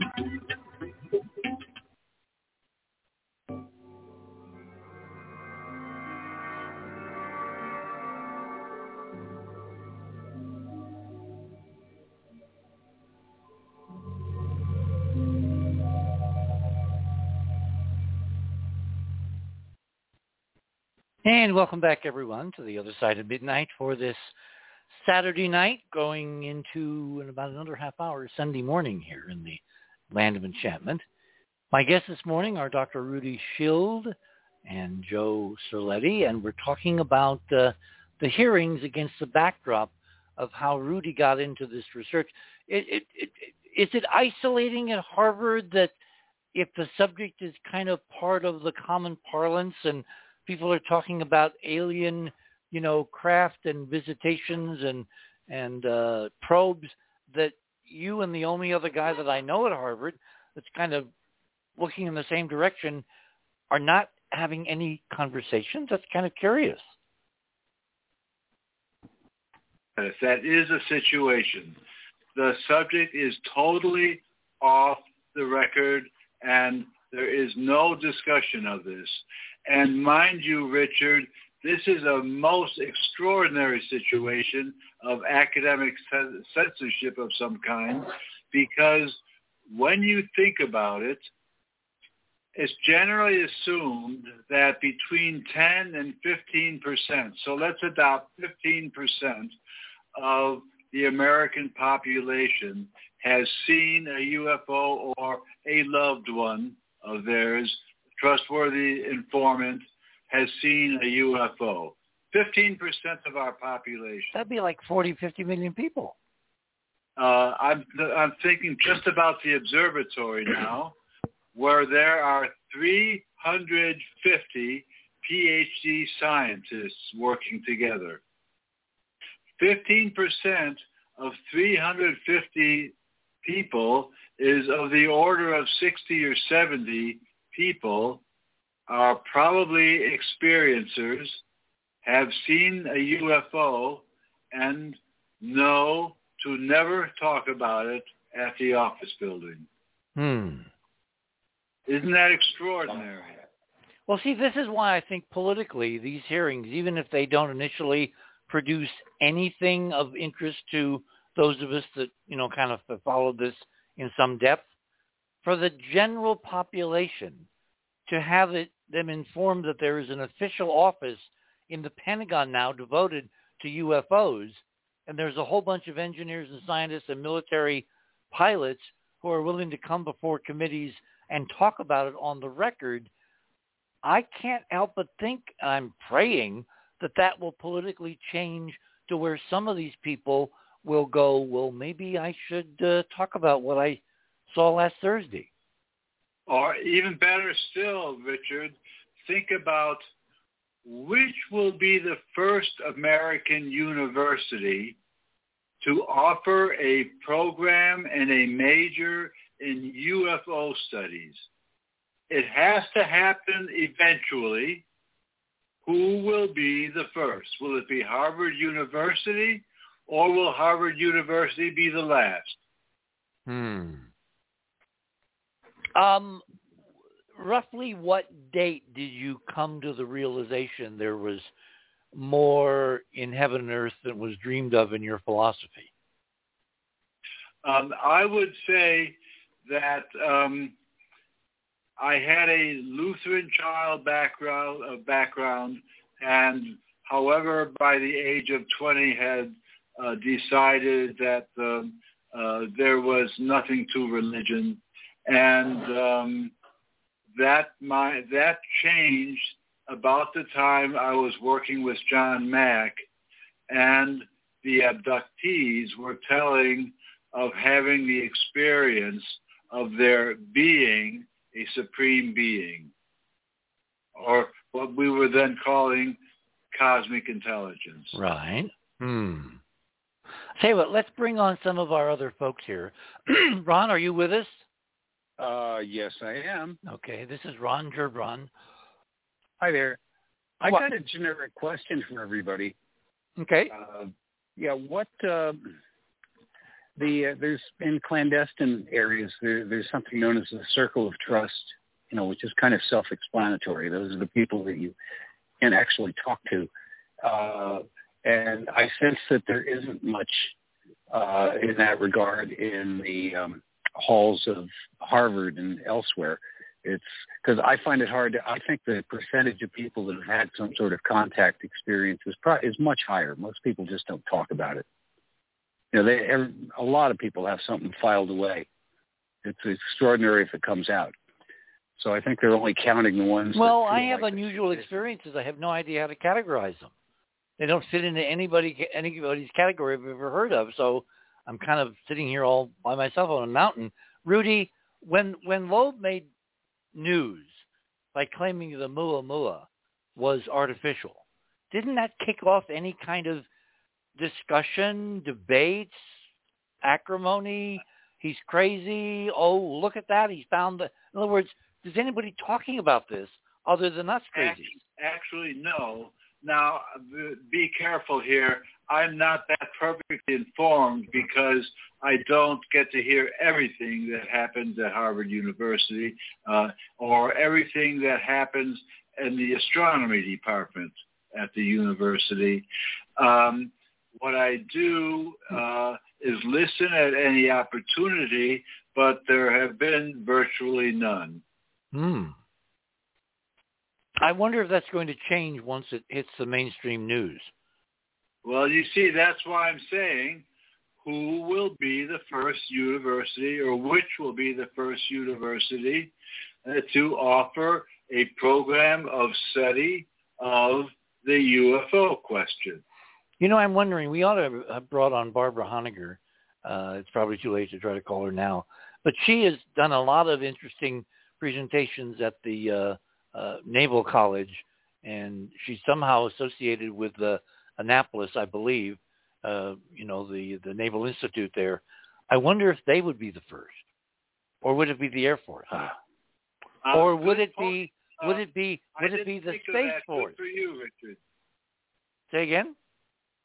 Good for you, Richard. I didn't think of that, but you were right. That would be a logical starting place because it is the Navy that stuck its head out and said, wait a minute here, we've got naval pilots that are being harassed by UFOs, and our fleet is being observed and perhaps interfered with by these craft at which we have no power over. And so maybe the U.S. Naval Academy at Annapolis, Maryland would be a logical starting point. Well, I always said, even back when Trump first proposed it, that it shouldn't be a space force. We should be a space navy. The analogy with naval ships and certainly submarines, long duration, underwater, isolation and all that, fits much more the kind of meme of space flight than, Air Force jets. But that's probably just me, Anyway. Well, you're right. In a logical way, I agree with you, Richard, that it should be the Naval Space Force. Okay, let me go back to George while we're waiting. Did Ron get an answer to his question? Ron, did you get an answer? Not really, except for when I start talking about anything, I get shut down. I pay people to do that. It makes me look mysterious. Yeah. Wow. No. I would direct people to something that Keith got up that was a little kerfuffle there. One of my items shows one of the patches that one of the new branches of the Space Force, since you mentioned it. Right. It's a good place to stick it in. I've been cataloging those, and even NASA claims they don't know how many there are at this point. It's just been bursting like a fungus. There's just so many different subcategories. They've got big, long, impressive titles, and they all got their own patches. And I paired one of those up with an ancient Egyptian sculpture. Oh, it's number 2. It's the owls and the and the Space Force. Oh my God, look at that. Yeah, and that's a Delta Group team. I think they do electromagnetic warfare, but don't quote me on that part. I'm still trying to get all the guys, Rudy and Joe, if you have access to a computer, you want to look at item number 2 in Ron's section of Radio with Pictures. Just click on his name under the banner at the top of the guest page. That'll take you to his section. Look at that. And then, of course, you remember the secret society that meets at Bohemian Grove? The owls are a big factor in that. Yeah, Bohemian Grove is just about an hour north of where I am. And also abductees. There's a lot of bizarre parallels with owls. Yeah, absolutely. And I'm about to take a look at that image, so if you give me a moment, I'll take a peek. Sure. It's some of the patches are even wilder, but somehow I thought the owl would come up because it's according to MoMA. It was one of their catalogs I got the picture out of. It's very, very rare for the Egyptians to have depicted an owl. There's a hieroglyph that's an owl. Mm-hmm. But you've seen pictures, very nicely done watercolors usually. Strange thing is, Ron, sitting in Utah where the Utah monolith was at, sitting on a ledge was a sculpture of an owl. And I'm like, how do people look at that and can't see that's an owl? It's everywhere. Rudy, in the UFO community, owls have a very special symbolic place. Do you remember what it is? No, I don't know this, Richard. You're the master here. Carry on. Tell me more. Well, wisdom. And if we're dealing with, owls being kind of screen memory creatures for ETs, aliens, I want to separate aliens and ETs, by the way. They're not the same. It seemed to me the attribution of wisdom to the secret goings-on in Bohemian Grove and, a lot of esoteric traditions, and then the conflation. Remember, there's a whole sub-rosa UFO intelligence group called the Aviary. You knew about that? No, I didn't know that. Oh, yes. I had no idea. Oh, the intelligence community loves their birds, and I'm beginning to kind of figure out why, I think. Who else do we have with us? We've got Keith, of course. Do we have Andrew? Yes, you do. Mr. Curry. Okay. Hey. Andrew is our resident space artist and illustrator. He actually works from Canada, working on Hollywood projects and commercials and all that good stuff. He has taken a real fancy to artwork, given, features on the moon and Mars. And this last week, you sent around a clipping. In fact, if we go back to My Items, if you go to the banner at the top of the guest page and click on my name, that will take you to My Items. The last item, which is very important, is a mainstream news story about the Curiosity Martian rover spotting a bizarre doorway on the planet Mars. And I've had Ron, kind of put up some comparisons. What do you think of this doorway, Andrew? Well, some people have been saying, I've been reading a few more articles about it. By the way, hello, everybody. Thank you for having me aboard. Some of the estimates of the size of this quote-unquote doorway is anything from 18 inches to maybe 3 feet tall. And I know, Richard, you made a comment about, well, it doesn't really matter about the size of the door. It's the geometry, stupid. Yeah. And the details inside. I mean, obviously somebody cut through one of these ancient collapsed arcologies in our model, and damn it, Curiosity took this really damaged picture. I mean, they could put out a much better image. They put out the worst possible version so people would go, oh, that's just another trick of light and shadow, and wander away. Yeah, and, you know, when I spread the, everybody's been doing this all over the planet, talking about this. It's not just me. And I had asked in our email group, does anybody have a picture like on hand of some sort of temple that has an entranceway like that? And then Tim Saunders immediately picked up Tutankhamun's tomb and said, well, it sure looks a lot like the Egyptian masonry used for his tomb. The Valley of the Kings, of course. Yeah. Yeah. Yeah. And Andrew, I don't want to stop your flow, but just because of that, that's what most of the pictures that are up in my section are tonight. It was actually it's at Giza, but it's one of the many, many, many tombs that are all over the place. It's not one that is famous to anybody. It's near the Menkaure pyramid, but it looks like the ones you see in movies.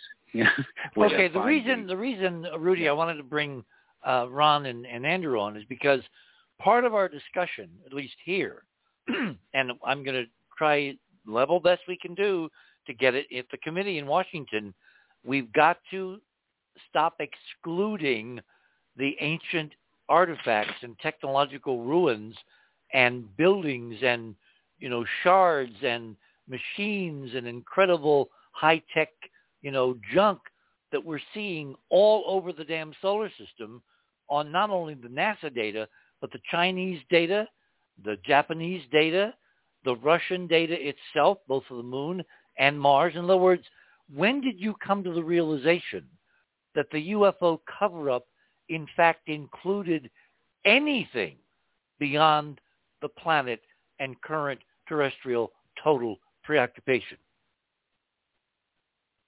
I'm not sure in that. What was the question? When did I come When did you start thinking of intelligent artifacts on other planets in addition to spaceships and somebody coming to us from either other spatial realms or other dimensions? Again, all of this occurred at the time I was working with John Mack, and at that time I began to meet with some of the abductees in both rather formal and rather informal settings, and I found them to all be very intelligent, communicating very well, and obviously troubled about these particular items in their life, but there was nothing unusual per se about them. They were all focused on different parts of the extraterrestrial experience. The different aspects, as I say, include spontaneous clickings on and off of their television set when they happen to be around, or seeing footprints of where somebody obviously walked through a closed door and things of that kind. They were starting to turn up, and I just had to start paying attention like any normal scientist would. But I didn't get any reinforcement from anybody around me except for John. When did the subject of materials, structures, technology, artifacts, machines, whatever, on other planets that NASA was looking at, like the moon and beyond, when did that come up, and how did you first become aware that this was a possibility? Actually, there's a big uphill battle going on here, because I know that you're very close to these various artifacts in the moon, on Mars, and I think you know that Edgar Mitchell was a personal friend. He stayed overnight at my home with my family on a few occasions. When he was visiting Boston, he was from MIT as an alma mater. if he was going to give an honorary lecture, he would very often stay with me, and I'd take him down to the campus and attend his lecture. So I had a lot of time with him, and in one conversation, I remember I asked him, Edgar, you were in the lunar orbiter circling around the moon, including the backside that we never get to see. Did you ever see any unusual artifacts? And he said, no, Rudy, I never saw anything that was obviously not natural to the cratering of the planet and the planet Mars and Venus and the moon.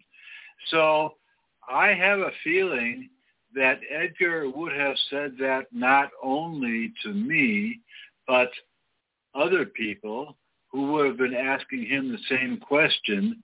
And I'm afraid that you, Richard, claiming to have found such artifacts, are up against the momentum of this great hero who was there, not having seen them.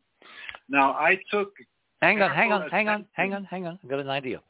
Joe, did you ever hear the debate that Art Bell arranged between me and Edgar Mitchell about what's on the moon?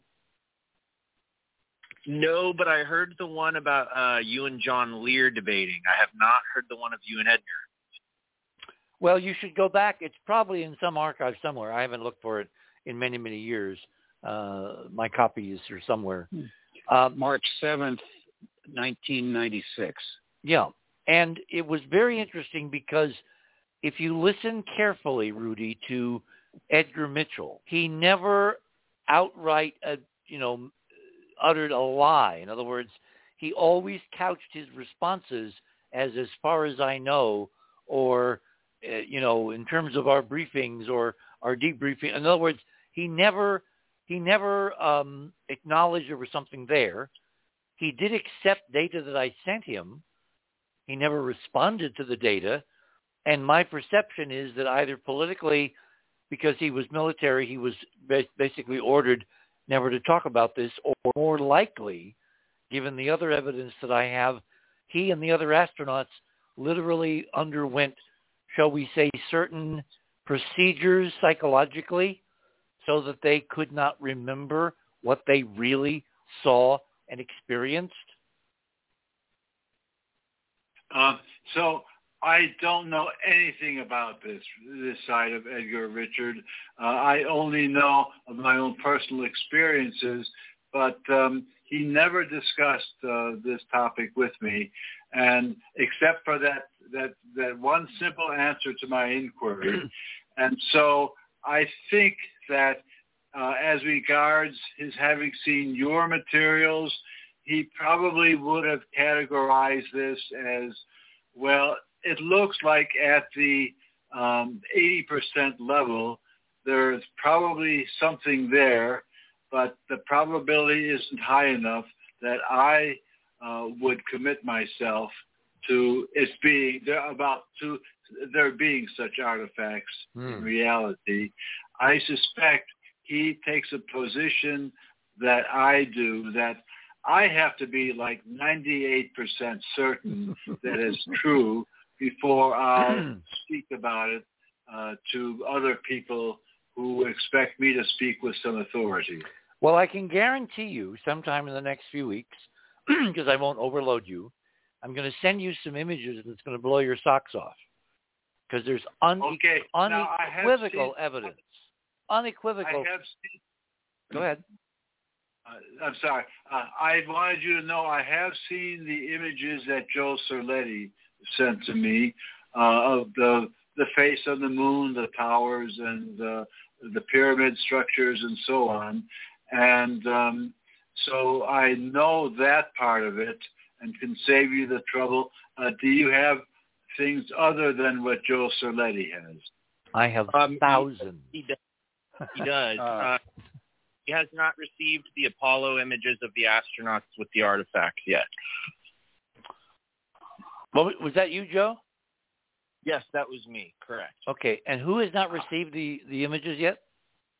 Rudy has not seen the Apollo images. Oh, okay. He's only seen the faces and the pyramids and the tower and the dome structure. Well, we have a very interesting learning curve ahead of all of us. Okay, very good, Richard. In fact, I'm going to show you, I'm going to send you images taken by talented amateurs from Earth who have photographed these things, but they have no idea what they're looking at. They have literally no conception of what they're looking at. But their data, and these are independent guys, all photographing the same damn thing. So this will be a very interesting conversation. Okay, we're coming up to the top of the hour. I wanted to talk about the idea of artifacts in the next hour and the UFO hearings and how we get the two together on the same page.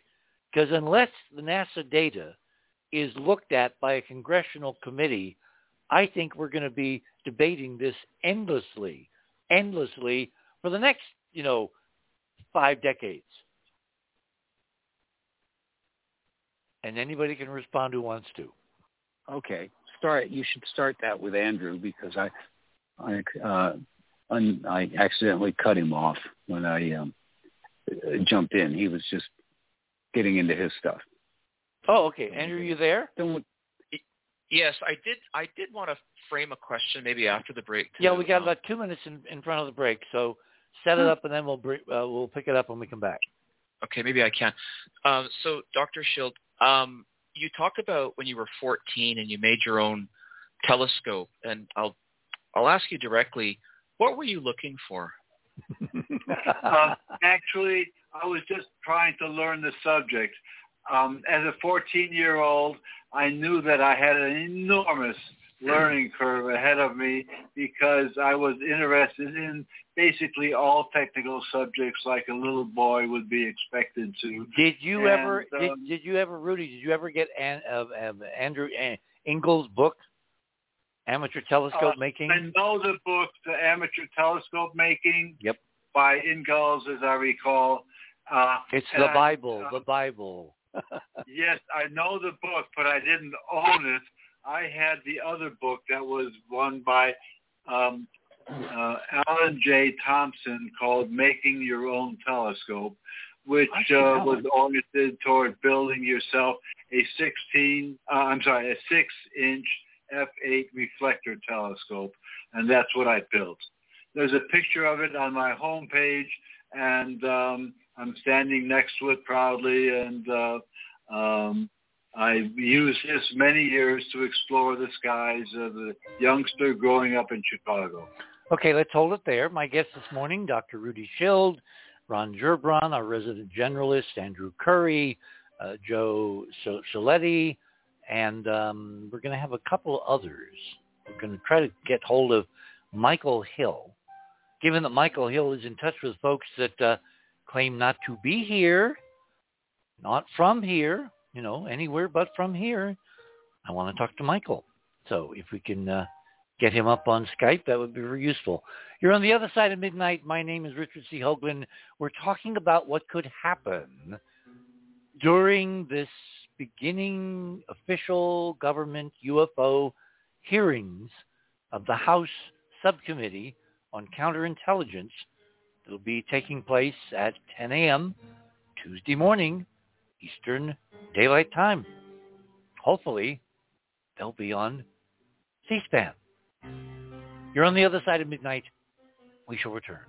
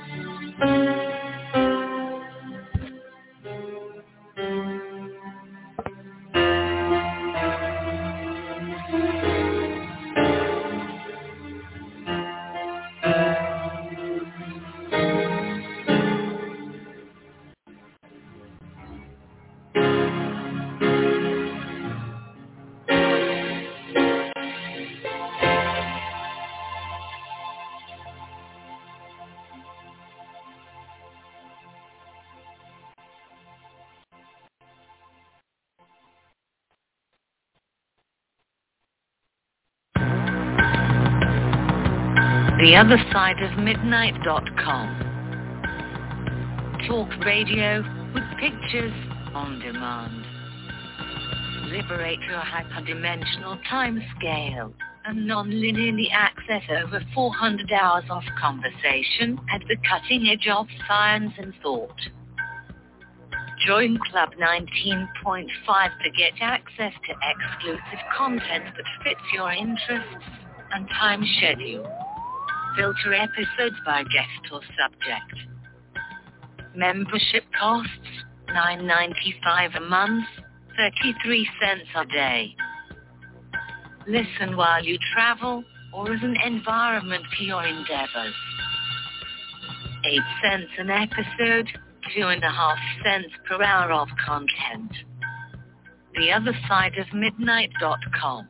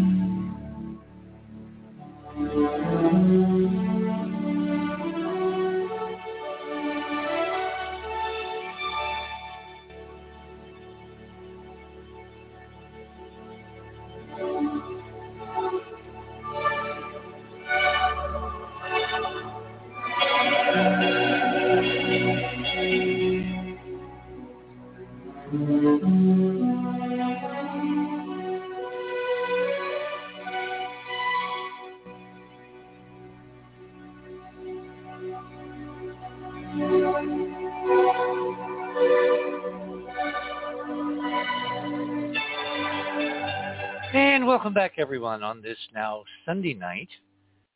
Saturday night, Sunday morning, that works, okay. It is a little after midnight here in the land of enchantment. My guests this morning are Dr. Rudy Schild and Ron Gerbron and Andrew Curry and Joe Cerletti. And we're looking for Michael Hill. If Michael Hill can join us, that would be useful. Keith is working on that. So let's go back to Andrew. You were just about to talk about artifacts and my favorite... Can you hear me? Say again? Can you hear me? This is Michael. Michael, there you are. Okay. I just beamed in. Well, that's the way it's supposed to happen. Okay. Right. I'll tell you what, let's hold still for a moment. I want Andrew to complete a thought that we'd started on the other side of the break, and then we'll get to you because I want to talk to you about First Peoples and contact with family. So, Andrew, back to you. Yeah, thank you, Richard.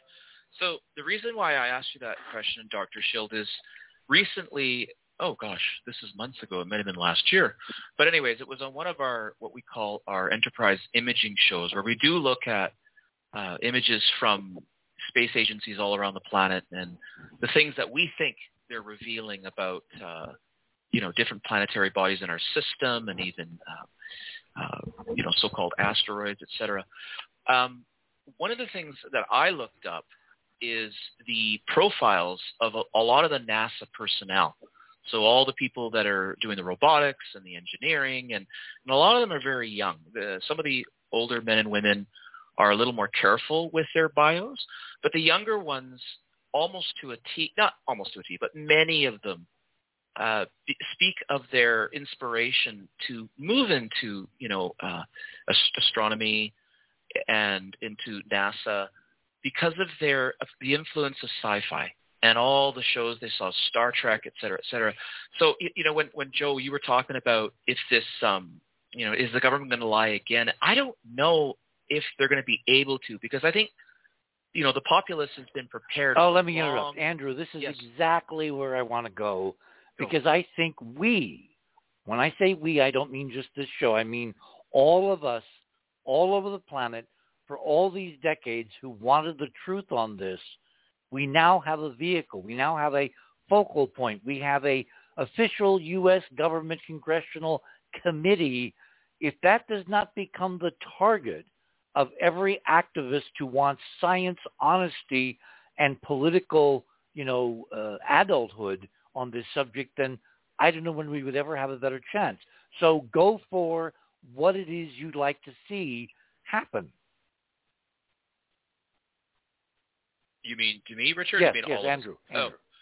Well, I mean, for me, so for our feeling is, you know, and you guys are acknowledging something, you know, some sort of presence, and I line up a lot more with that. This presence or these beings might be a lot closer in our celestial neighborhood than we might realize, and you know, this has got to do with what we believe we're seeing: ruins on the moon and on Mars, and on, like I say, on other, you know, other planetary bodies in our system.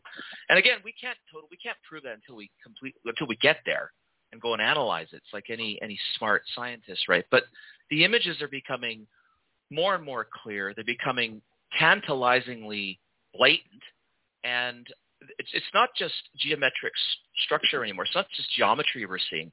What we're seeing is artwork. Like Mars, okay. It's ruins. Like, you know, we were talking about Curiosity, and that rover is currently in Gale Crater, and it's an unbelievable place. I mean, if it was just geology, it's amazing. But what we've seen is, well, what we think we're seeing is our massive pyramids, temples, destroyed statuary. I mean, we've seen so much, and you know, many people would say, "Oh, you're crazy, you're just projecting."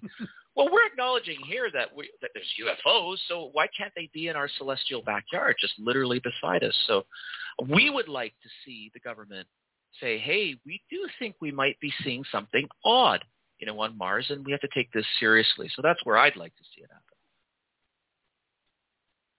Rudy, let me ask you a dumb mainstream question, okay? When a Muamua appeared in 2017 in October, and then this bizarre, from most perspectives, mainstream perspectives, alien artifact theory kind of emerged at Harvard, was there any discussion among ordinary curious scientists, like, what the hell could this incredibly unlikely possibility actually, is there data to support it? Did anybody evidence any normal scientific curiosity? Actually, the answer is no, with the exception that there was once a comment in the group that is studying star formation that was a toss-off remark about, oh yes, if that odd object is actually artificial, then we've got neighbors after all. If something was just tossed off and never taken up, and there was no serious discussion as against anything else that was a scientific curiosity that could be understood with Maxwell's equations or with the relativity theory, there it was laid out before your eyes and investigated very carefully. So you would have to say that by and large it was not taken seriously or considered a vital object of discussion for astronomy as a whole. It wasn't. It was in my mind, I remember at the time, from the get-go, oh, we're pretending that we think we know what it could be, as extreme an explanation as it was. I think it's probably going to turn out to be something much simpler, but nothing has much emerged, but there has really been no more conversation other than that. So let's just say I only experienced a very, very minor amount of discussion of it. I'd like to throw in a comment. The next time you hear someone in a discussion like that say that, oh, it's probably something much simpler, you know, and to dismiss the subject, just pop up right then and say, oh, like what? Well, try that. See what happens. I mean, it's harmless. Well, the hydrogen ice idea, which is nuts, went so far because there's a vacuum about any other real possibilities. It's like the community actually entertained the most absurd real-world models because they can't bring themselves to go where Loeb is gone.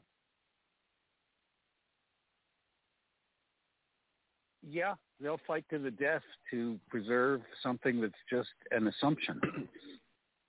So I take it, Rudy, that, Postcards from the Edge, even after, official hearings, of course, they haven't actually begun yet, so we'll have to kind of watch this.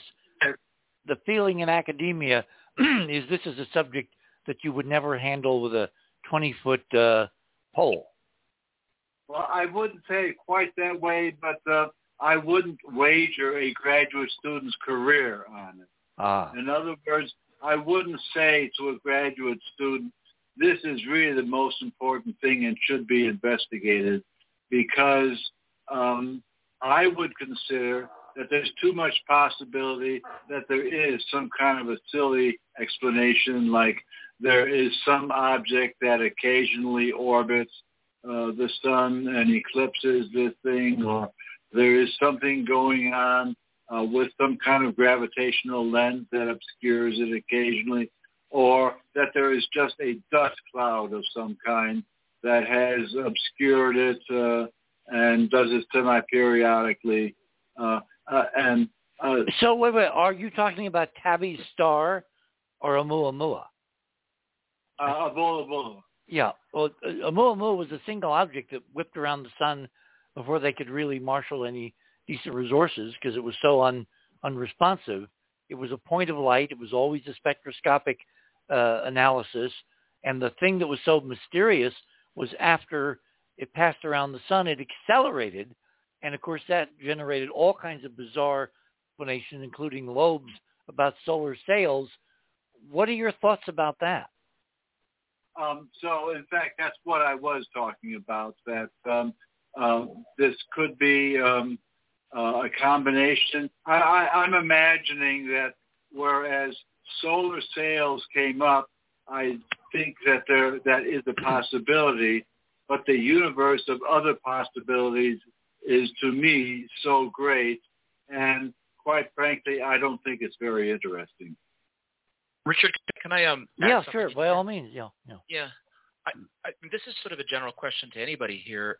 What would be more dangerous to discuss and take seriously? UFOs in the presence of ETs from somewhere, far, far away, or local ruins and where that may have originated and come from? What's the more dangerous precedent-setting situation, or are they on equal footing?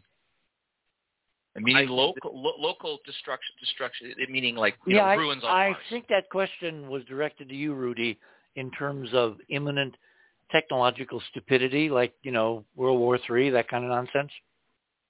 Yes. I'm a bad person to talk about this because my mind just doesn't go to these areas so much. I understand. I've stretched my credentials and tried to understand the universe that enables consciousness. And I consider that to be very fruitful and very important. But I have seen so many other little anomalous things come and go, often without being satisfactorily resolved.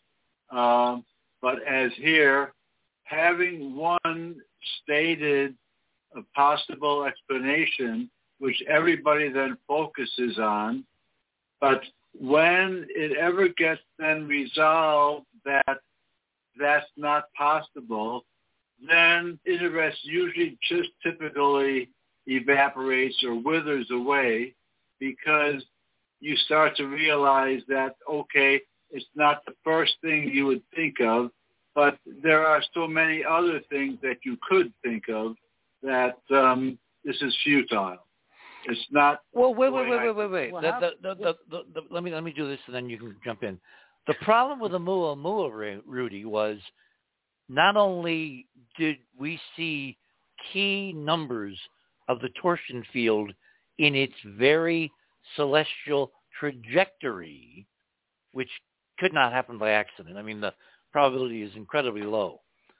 But the very anomalous motion of its behavior after it passed the sun? Remember the unusual accelerations, which were interpreted by the mainstream as cometary outgassing, except there was never any outgassing ever observed, even by the Keck. It would be nice Actually, I would have to say, called my bluff here. I'm really underinformed about Obula. Oh, my, well, I've got to send you more data. This is an area of your education that's been woefully... I suppose if you like, but I would much rather talk about consciousness and about the structuring of matter in the universe. No, I'm not going to do this tonight. I'll do this in the next several weeks or whatever. Tonight, I want to talk about consciousness in terms of the hearings, because it's the only chance we have to raise the consciousness of the audience on this subject. So how do we do that? There's another place, Canada, Richard. You know, Canada, as in. I've heard of it. It's somewhere up north, isn't it? Yeah.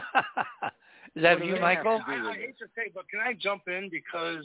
Yeah, Michael. No. I wanted you to. Let me give you a little background. Michael Hill is a musician, a hell of a good musician. He's played with some of the greats. He also has relatives that are not from here. He's been in contact with them. There's a lot of controversial material, but I'm kind of wondering, Michael, from your sources, your contacts, is there any interest on the part of the family in what's going to happen on Tuesday in Washington? Everything. They're in charge. John Alexander, they asked him, have you and Robert Bigelow come to a conclusion to the intelligence behind the phenomenon that you've been studying and finding? He said, yes. We have found out that it's more complex than we could have ever imagined, and it's definitely in charge. And they said, we know we've come across the trickster. The trickster, and first of all, the skinwalker is a Native American Indian concept as well. They would see these orbs of light come down, and they would take on physical, biological life form, whether it was a giant wolf. Michael, for people that have never heard you before, give me a 2 or 3 minute précis on your relationship to off-worlders, to the Anunnaki, and to the technologies that you've been working on that are part of that contact. Right on. Well, it all started with I started experiencing and witnessing and recording them over Lake Erie. Some of my footage went viral. My YouTube channel has over 5 million views now. That brought the History Channel to my door. They ended up doing a whole show on my story. This is like decades ago? 2008 is when it aired. Okay, good. And in this episode, they flew me to Boston.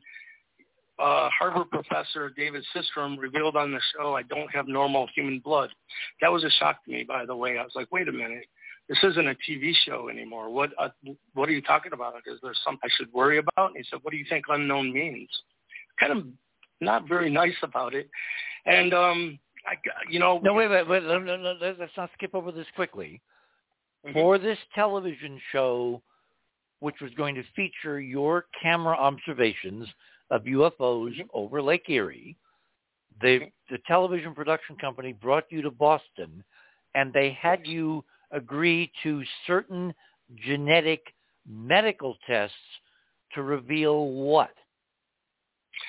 They had found another contactee that was in Washington, and he was a Marine, and they found this blood anomaly. Well, they didn't even know that at first. What they knew is they interviewed him 2 weeks before me, and he had the same footage of these orbs of light that are showing up worldwide right now. What's the anomaly? What the anomaly is let me say, what they found, the anomaly was an enzyme called creatine kinase. The normal amount of it in blood is 25 parts per liter of blood. In Terrell, it was around 2,000. And so there's no medical reason, though. Usually, creatine kinase brings oxygen into the bloodstream to facilitate healing. So if you ripped a muscle or had a heart attack, it can jump up to about 300 parts per liter of blood tops. That's because it's bringing oxygen into the bloodstream to facilitate healing. And what I've learned is how much oxygen you have in your body equates to how much chi or prana that you're holding, electricity at a cellular level. So they thought, isn't it weird that these two guys have the exact same footage, same sort of contact, but they found he had this blood anomaly. So that's why they flew us both to Boston, because they thought, wouldn't it be weird if they both have the same unknown blood anomaly? Sure enough, that's what the Harvard professor found, but I was at 2,100 parts per liter of blood with absolutely no health reasons why it should be there. He said, if I had to guess, because we just don't know, I would think that there's some kind of virus at work that is unknown to mankind that is tricking your brain into releasing these massive amounts of creatine kinase. It's kind of like midi-chloridians from the Star Wars, ain't it? That's interesting. So that show aired in 2008, March. In the summer of 2008, I went to this festival, and I was met by these beings. First of all, they said, we heard you've been filming us over Lake Erie. I went, well, okay. They said, we were once known in your past as the Anunnaki, and you were once known in your past as Ea Inki, the water bearer. Well, none of this made any sense to me because there was no ancient aliens on TV. I didn't even know what a water bearer was, but now I can. We'll talk about that, Richard. You know, what do they look like? Communication with them, they've actually they look totally human. That's what's Yes. so amazing. They're totally human. It is, but you know what? If they can become a giant wolf or a giant deer, I'm sure they can appear as whatever they want to appear as, because this is the same intelligence behind and this is, you know, Bigelow Aerospace contacted me. Well, it was Bigelow Aerospace Advanced Space Studies, BATS. And they said, we know you're in contact with the real thing because we've been studying it over the Skinwalker Ranch for a very long time. And we'd like to talk to you because how come you're having such a different experience? They called coming up against the trickster as poltergeist activity. This was multidimensional intelligence, and it proved to them it was one step ahead of them all the time. How come we've had no problem with it whatsoever? I mean, nothing but poltergeist activity and things that are kind of scary, but you have been given this course of study in the cosmic harmonious frequencies and knowledge that has led to, you know, with your help, Richard, proof that they've given me technology that opens a portal through the fabric of space-time and brings photonic light energy through that. For one thing, it will resurrect dead water into living water with such increase of energy. It's mind-blowing. And I have all the GDV photography. I've shared it all on my page there on your show tonight. Yeah, you got a bunch of the microscopic water experiments from Beverly, and it definitely shows that when you expose ordinary water, Rudy, to this technology that came to him from his contacts, it does things to water that you can measure. Mm-hmm. In fact, it does it most effectively. My friend Dr. Rubik, who's been measuring anomalous water signatures for decades, she said she'd never seen a technology produce this effect in such a short period of time as in Michael's, shall we say. I love the name you came up with, Richard, the magical hyperdimensional energy disk. Well, they are. Feel that. But here's the deal. Yes, you can get information right now because you know who the United States government is actually funding is the University of Ottawa. And this is my work, that they're bringing what they call Star Knowledge because they came and filmed us and, you know, at a Star Knowledge conference. Hey, Rudy, are you paying Yes, attention? I'm here. Are you paying attention? Yes, in fact, I can't explain this, but it's because I'm so ill-informed or under-informed about what the Ottawa government is doing with their program. It's all news to me. Here's because it's brand new. We filmed a show for the Canadian Public Corporation. I can give everyone a link to that show. I'm involved with this movement.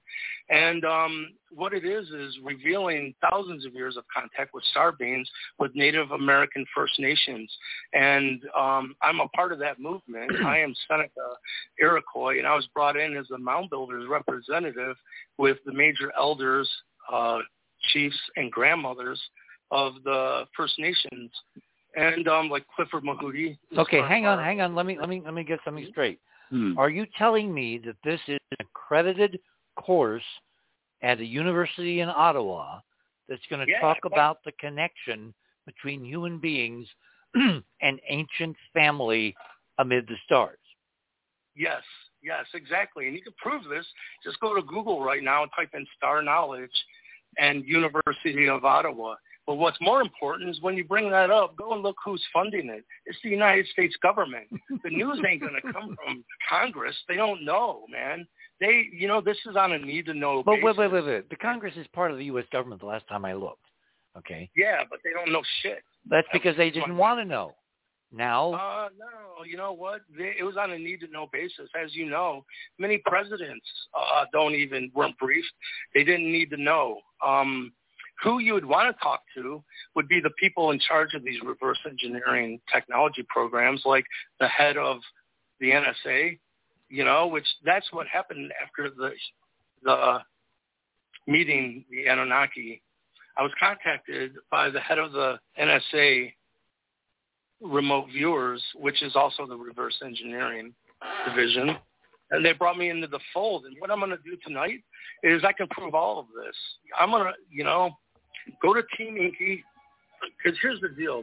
He died. We went up against the transhumanists in 2012, and he died the next year because he said we pissed off the wrong people. These are the George Guidestones people, right? But he also said at the end of his life, because I was under tutorship by the actual reverse engineering. I tell you what, Michael, we're at the bottom of the hour. This is fascinating. It will grade into what I want to talk about in the last half hour.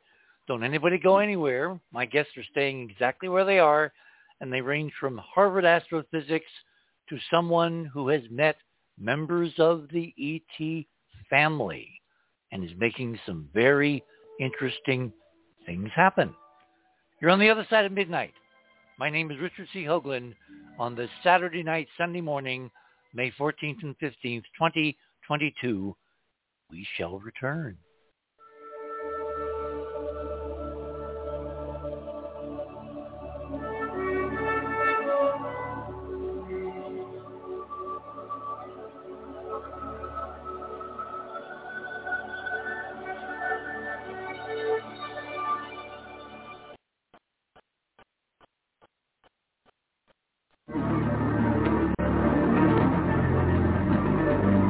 theothersideofmidnight.com. Talk radio with pictures on demand. Liberate your hyperdimensional time scale and non-linearly access over 400 hours of conversation at the cutting edge of science and thought.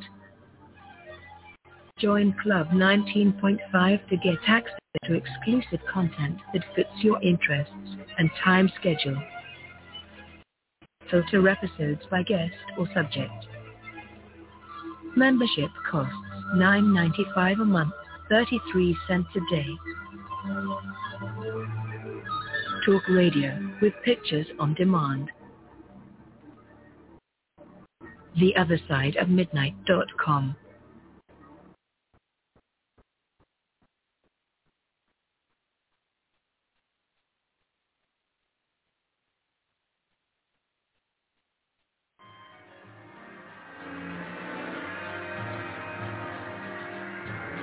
And welcome back, everyone. Last half hour to go on this Saturday night, Sunday morning.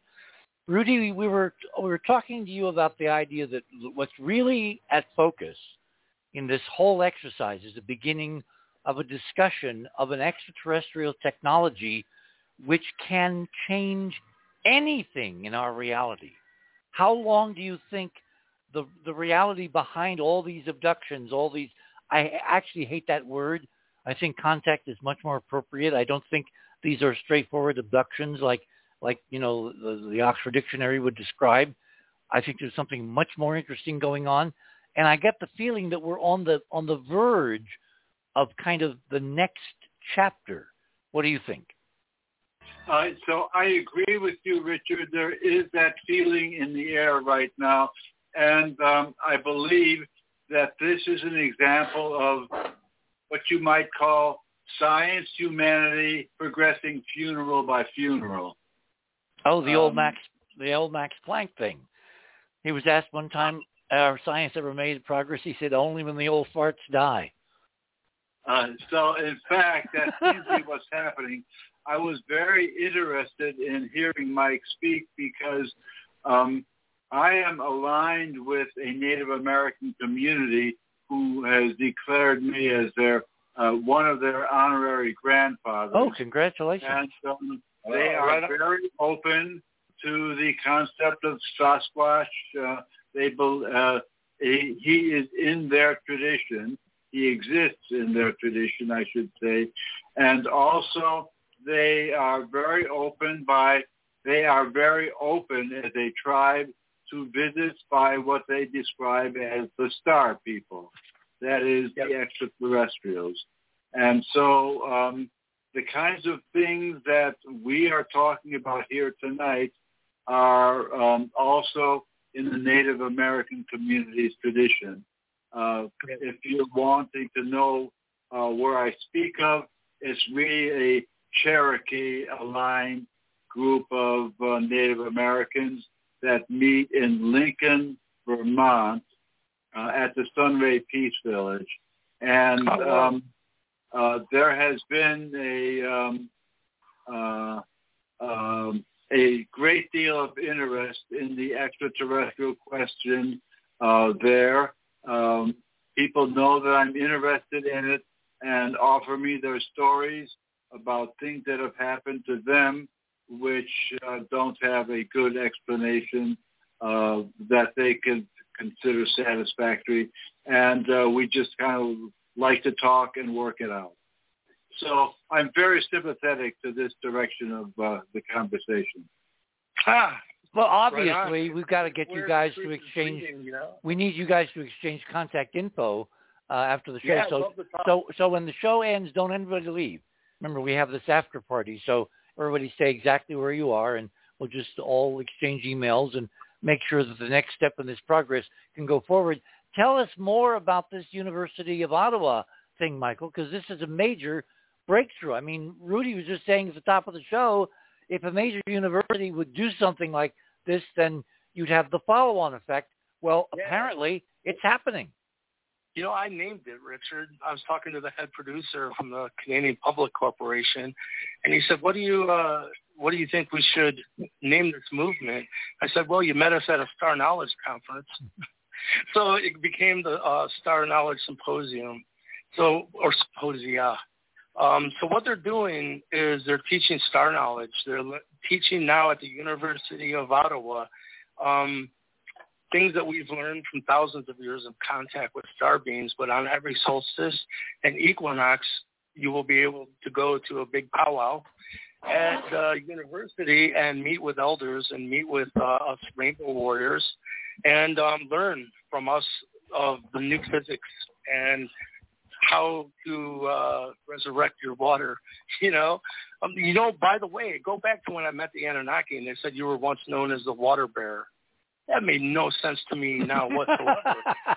But now I can look someone in the eye and go, you know what? I am the water bearer. Would you like to see the scientific NASA data, But so what's going on is, with my work with the Native American Indian First Nations, I've begun work with the Mitchell Hedges Crystal Skull.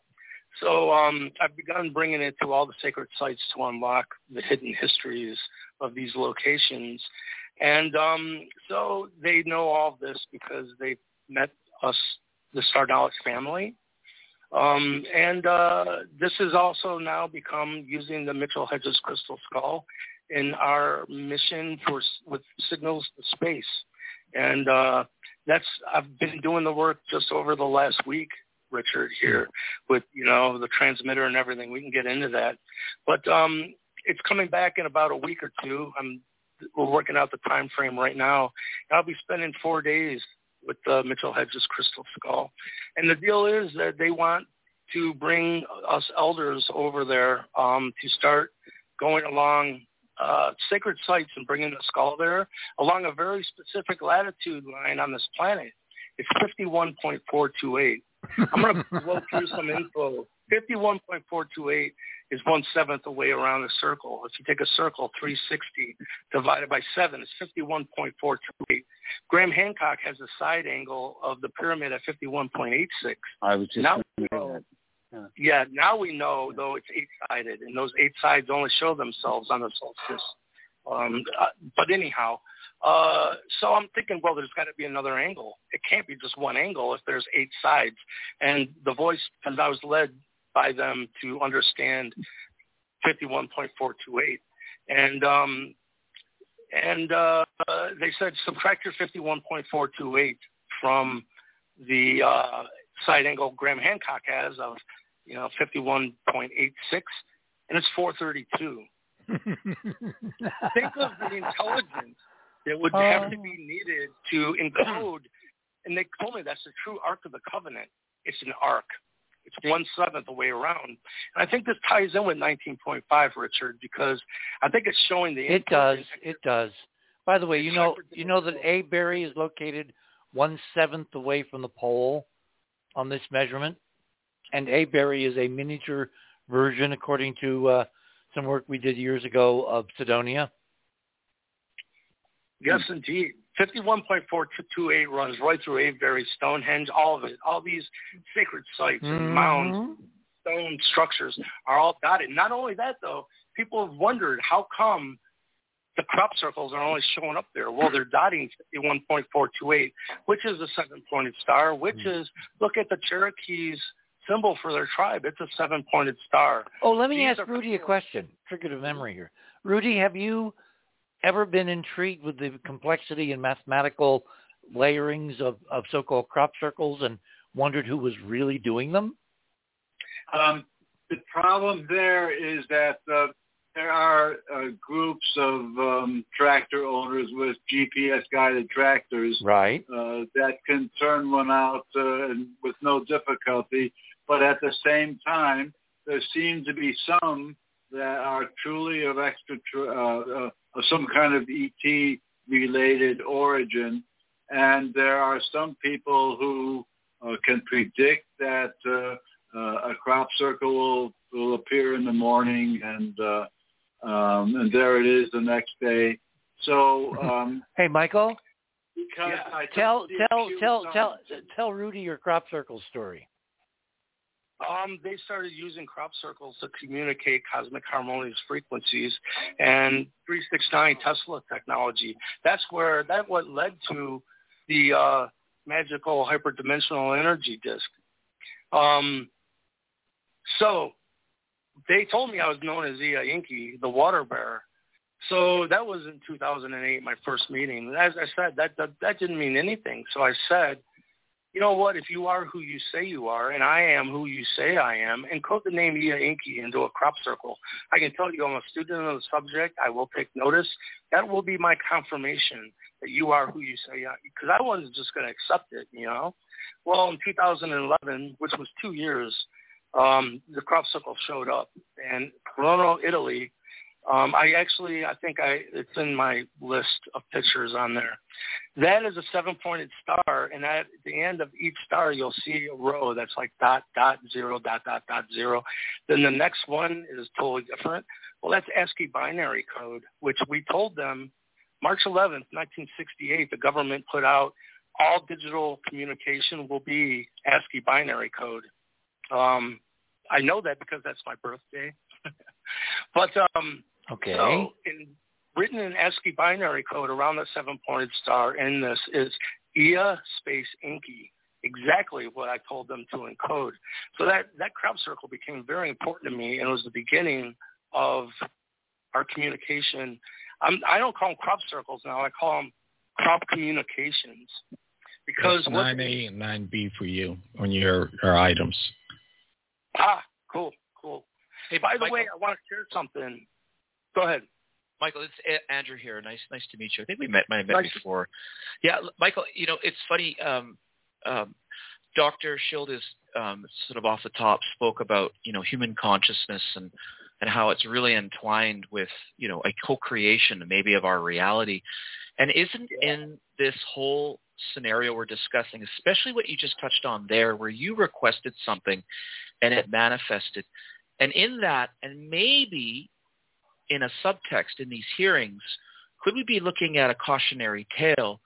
And Richard, you might want to relate the movie Forbidden Planet and how that torsion physics became a very dangerous, in a science fiction realm, became a very dangerous toy for humanity because we weren't, at least in that film, I don't know. Well, it was the whole MacGuffin of a collaboration in 1956 of all the major studios, Disney and MGM, and the best artists and the best, they got extraordinary music from that man and wife team. It was First Cabin all the way, and it carried over and over and over again this subliminal, etched out in the mathematics of the plot and of the action, hyperdimensional connection over and over and over again, including the idea that the reason that this monster could be kept alive after the civilization was gone is that they had tried to basically penetrate the consciousness barrier so that whatever they imagined they could whip to any point on the planet at, exceeding the speed of light.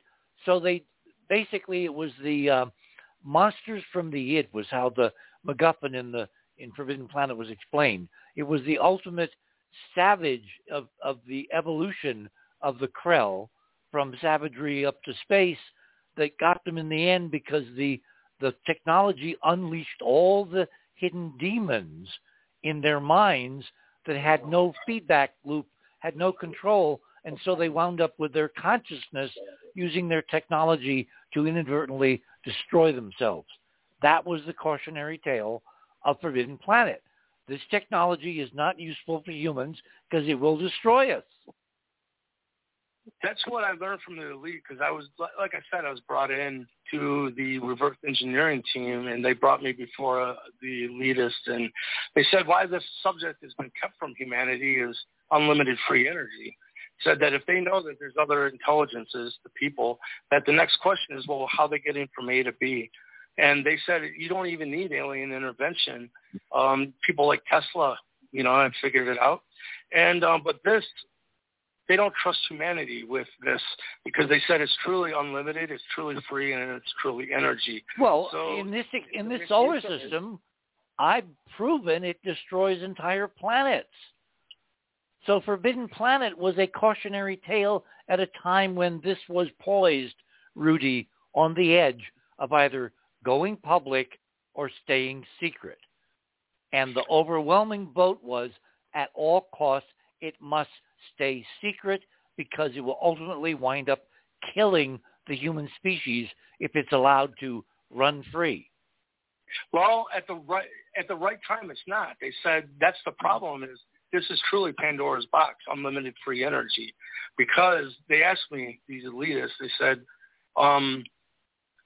what do you think a person that would stone a woman to death in the middle of a village because she was rumored to be having an affair, what do you think that they're going to do with their unlimited free energy? Well, look at what just happened in Buffalo. In Buffalo, just a few hours ago. Imagine if the guy, instead of having an assault rifle, he'd had a hyperdimensional, nuke in his backpack. Yes. They said a planet has to be at a certain frequency level even before, because if we're not evolved enough for unlimited free technology, we'll self-implode. And that's what the Anunnaki, by the way. Okay, that's the one I don't believe. Oh, that's the one I do believe. Go ahead, Ron. Go ahead. Yeah, I don't. This bit about, well, we're just not ready for this. We can't handle this. This is all. I don't agree either. I told them. I said, listen. I said we're all in agreement that there's a higher intelligence here. Let's talk to them. I don't want to talk to Congress. Let's talk to ones that maybe got through this phase of evolution a million years ago and learn how to get along. Yeah, well, higher or different. You know, they've. I don't think anybody assembled here tonight, and probably most of the audience, thinks other than that they've been around. People from elsewhere have been around for a long time, and Absolutely. they're not doing a lot of. They're not doing a lot of overt damage. They may be doing an awful lot of under the surface damage. I was going to say you have no idea, Ron. The other day when I was trying to get Bassett to talk about politics, because he's going to be on tomorrow night to talk about the kind of mechanics of how this, hearing is going to unfold and how we can interact with it. He refuses to even broach the idea, Rudy, Joe, Ron, Andrew, Michael, that ETs, at least one group, do not have our best interests at heart and have worked very hard for very long down on the farm, and by throwing all kinds of fear porn in front of potential changes in that paradigm, meaning what happens next week and beyond, they're trying to limit the communication, which we're never supposed to have, because it will change us from a, subjected species to one that's liberated. I agree with you completely on that. I don't know what everybody else thinks, but this is like that apocryphal story of hell, where everybody's in their own little world to torture them appropriately, and yet the door is open. It's not locked. Anytime they can walk out of it. I mean, that's it's the same kind of metaphor, because I don't buy this stuff. These are all control mechanism phrases. And that's why I get quiet when these things come along, because it gets tiresome. I don't care what kind of uniform they're wearing or any of that other stuff. If they're what about just looking at a better way of doing it, where unlimited free energy can be revealed to a planet that's been prepared properly, and don't go into freak out over it, because that's what the book is. Well, how do we know it's unlimited and free? Maybe it's just a different set of physics with its own rules and regulations. I've just proven that. Yeah, I've brought an unlimited free energy device, proven that I'm bringing through photonic light energy from another dimension. Power my phone with it? Soon. I'm not the. Give me a minute. Okay, yeah, I'm not being totally facetious here. It's just that's where it always stops. Okay, guys. Oh, when did I lose control of my show? We got about 10 minutes. I want to make sure we cover in terms of why we should care. We now have this opportunity, this incredibly brief, fleeting opportunity. UFOs, UAPs, bizarre things that go bump in the night that have baffled U.S. Navy fighter pilots are going to be appearing on national, global television. What is it we can do, guys, specifically addressed now to Rudy and to Joe, to make the hearings go in the direction that we want them to go, which is everything is on the table? My concern is that Congress is just filled with lobbyists. They're bought and paid for by the military-industrial complex and big pharma. The military-industrial complex is booming right now, selling arms to Ukraine and all of that good stuff. Oil is at an all-time high. As we all know, the old school days of Majestic 12, it's no longer military that's controlling this information. It's now the military-industrial complex and big corporations and aerospace corporations and oil companies who have no interest in releasing this free energy that some of your guests were just speaking about. I'm just very concerned. I'm just very concerned about Congress is bought and paid for by lobbyists. Okay. Hang on. Admitting everything you said up to now is 100% correct, okay? Why would these hearings be poised where they are unless somewhere at some level someone wants this next level of disclosure, and it cannot be controlled? That's why I find it kind of amusing. That's why I'm here, Richard. The head of the reverse engineering division of the NSA, I have so much learning material. I have ebooks. I have correspondences. And at the end of his life, he said, I want you to release this to everyone because the time for secrecy is over, and release everything that all the learning material that you've learned over the years of my work with them, to release it to the world. And it's already done. You don't have to wait. Go to Team Inky on Facebook. Go to the file section. Go to the writings of A.R. Borden as well. And because me and the team members realized, you know what, I had a certain batch of learning material from them. Someone else had another batch. We said we better create somewhere where we can make a library of all this data that we have, and that is the writings of A.R. Borden. And all the same information can be found on Team Inky, and that is in the file section as well. This is all on what the NSA actually knows from contact and technology transfer programs, specifically with the Anunnaki, and that's what I wanted to say. The first thing that they did is set me up with a meeting with Bob Dean. Sat down and had a 2.5-hour conversation with him over breakfast, just me and him. And he was telling me things that was mind-blowing. And Carrie Cassidy from whatever that Project Camelot. Yep. She came up and she goes, I overheard your conversation. Would you mind me recording a little bit of it? I was like, yes, please. Well, she's released it. So this is from mine and Bob's talk. What he said is the Anunnaki met with President Eisenhower in 1954 at Muroc Airfield, and that Eisenhower put together a team, including a bishop, and they wanted someone from all these different walks of life. They were having a actual meeting with the Anunnaki, Inky side specifically. That's what he said. We can get into that more, but that's the video I just sent to you. I feel blessed that was documented somehow, because at that point we went into technology transfer programs with the Anunnaki. It was just decided that actually, that's number 10 on your items, since you can't see what you're looking at. Excellent. With Robert O'Dean. Yeah, man, Bob. We became very close, and he said he's met the Anunnaki, and that it was really weird actually, because he was like a hero of mine. When I needed answers, Spirit led me to Bob Dean and Richard Hoagland, and I was standing there. This is at the UFO Congress where this meeting happened, and I had gifted him one of my magical hyperdimensional energy discs. Mm-hmm. It's a mouthful. I'm working on it, and it was all remarkable. The Star of David 19.5 that encoded into one of my quartz crystals, and so I handed it to him, and he looked and he's like, yes.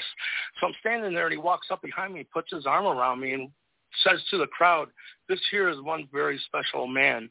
I was like, "What?" Oh. Like, why is Bob Dean saying this? I was embarrassed, But the deal is, I am this Native American Indian's chosen ambassador. That's why I brought this forth, this truth. This is disclosure, and it's happening right now in another country, and it's funded by the United States government. How about that? So they know about this. They know the true contact and information. Well, see, this fits into my model, Michael, and this is where I have real, shall we say, differences of opinion with Stephen, which will come out again tomorrow night, because I felt for quite a while now that there is a calendar, there is a disclosure clock, there is a kind of a timekeeping, and you can't do this unless the background physics is with you. It's kind of like trying to surf when there's no surf.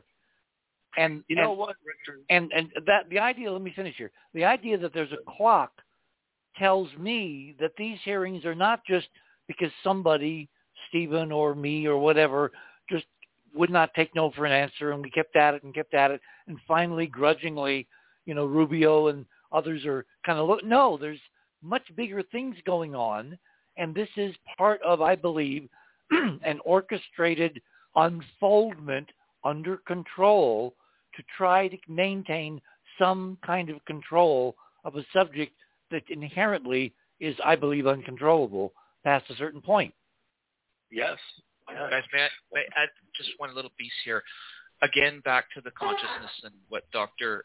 Schild talked about is we almost need like consciousness training wheels to take the next step. And it's interesting that both Michael and Dr. Schild have been adopted into First Nations cultures. You know, you got to wonder if these ancient cultures, somewhere in their own consciousness, their sort of group consciousness, in their own anthropomorphic field or something, that they have an understanding of how to begin integration again with this technology, with the raising of consciousness, and a more... Well, there's one other thing, Andrew. Let me kind of crib off that. Sure. I don't think it's about changing or patterning or educating consciousness.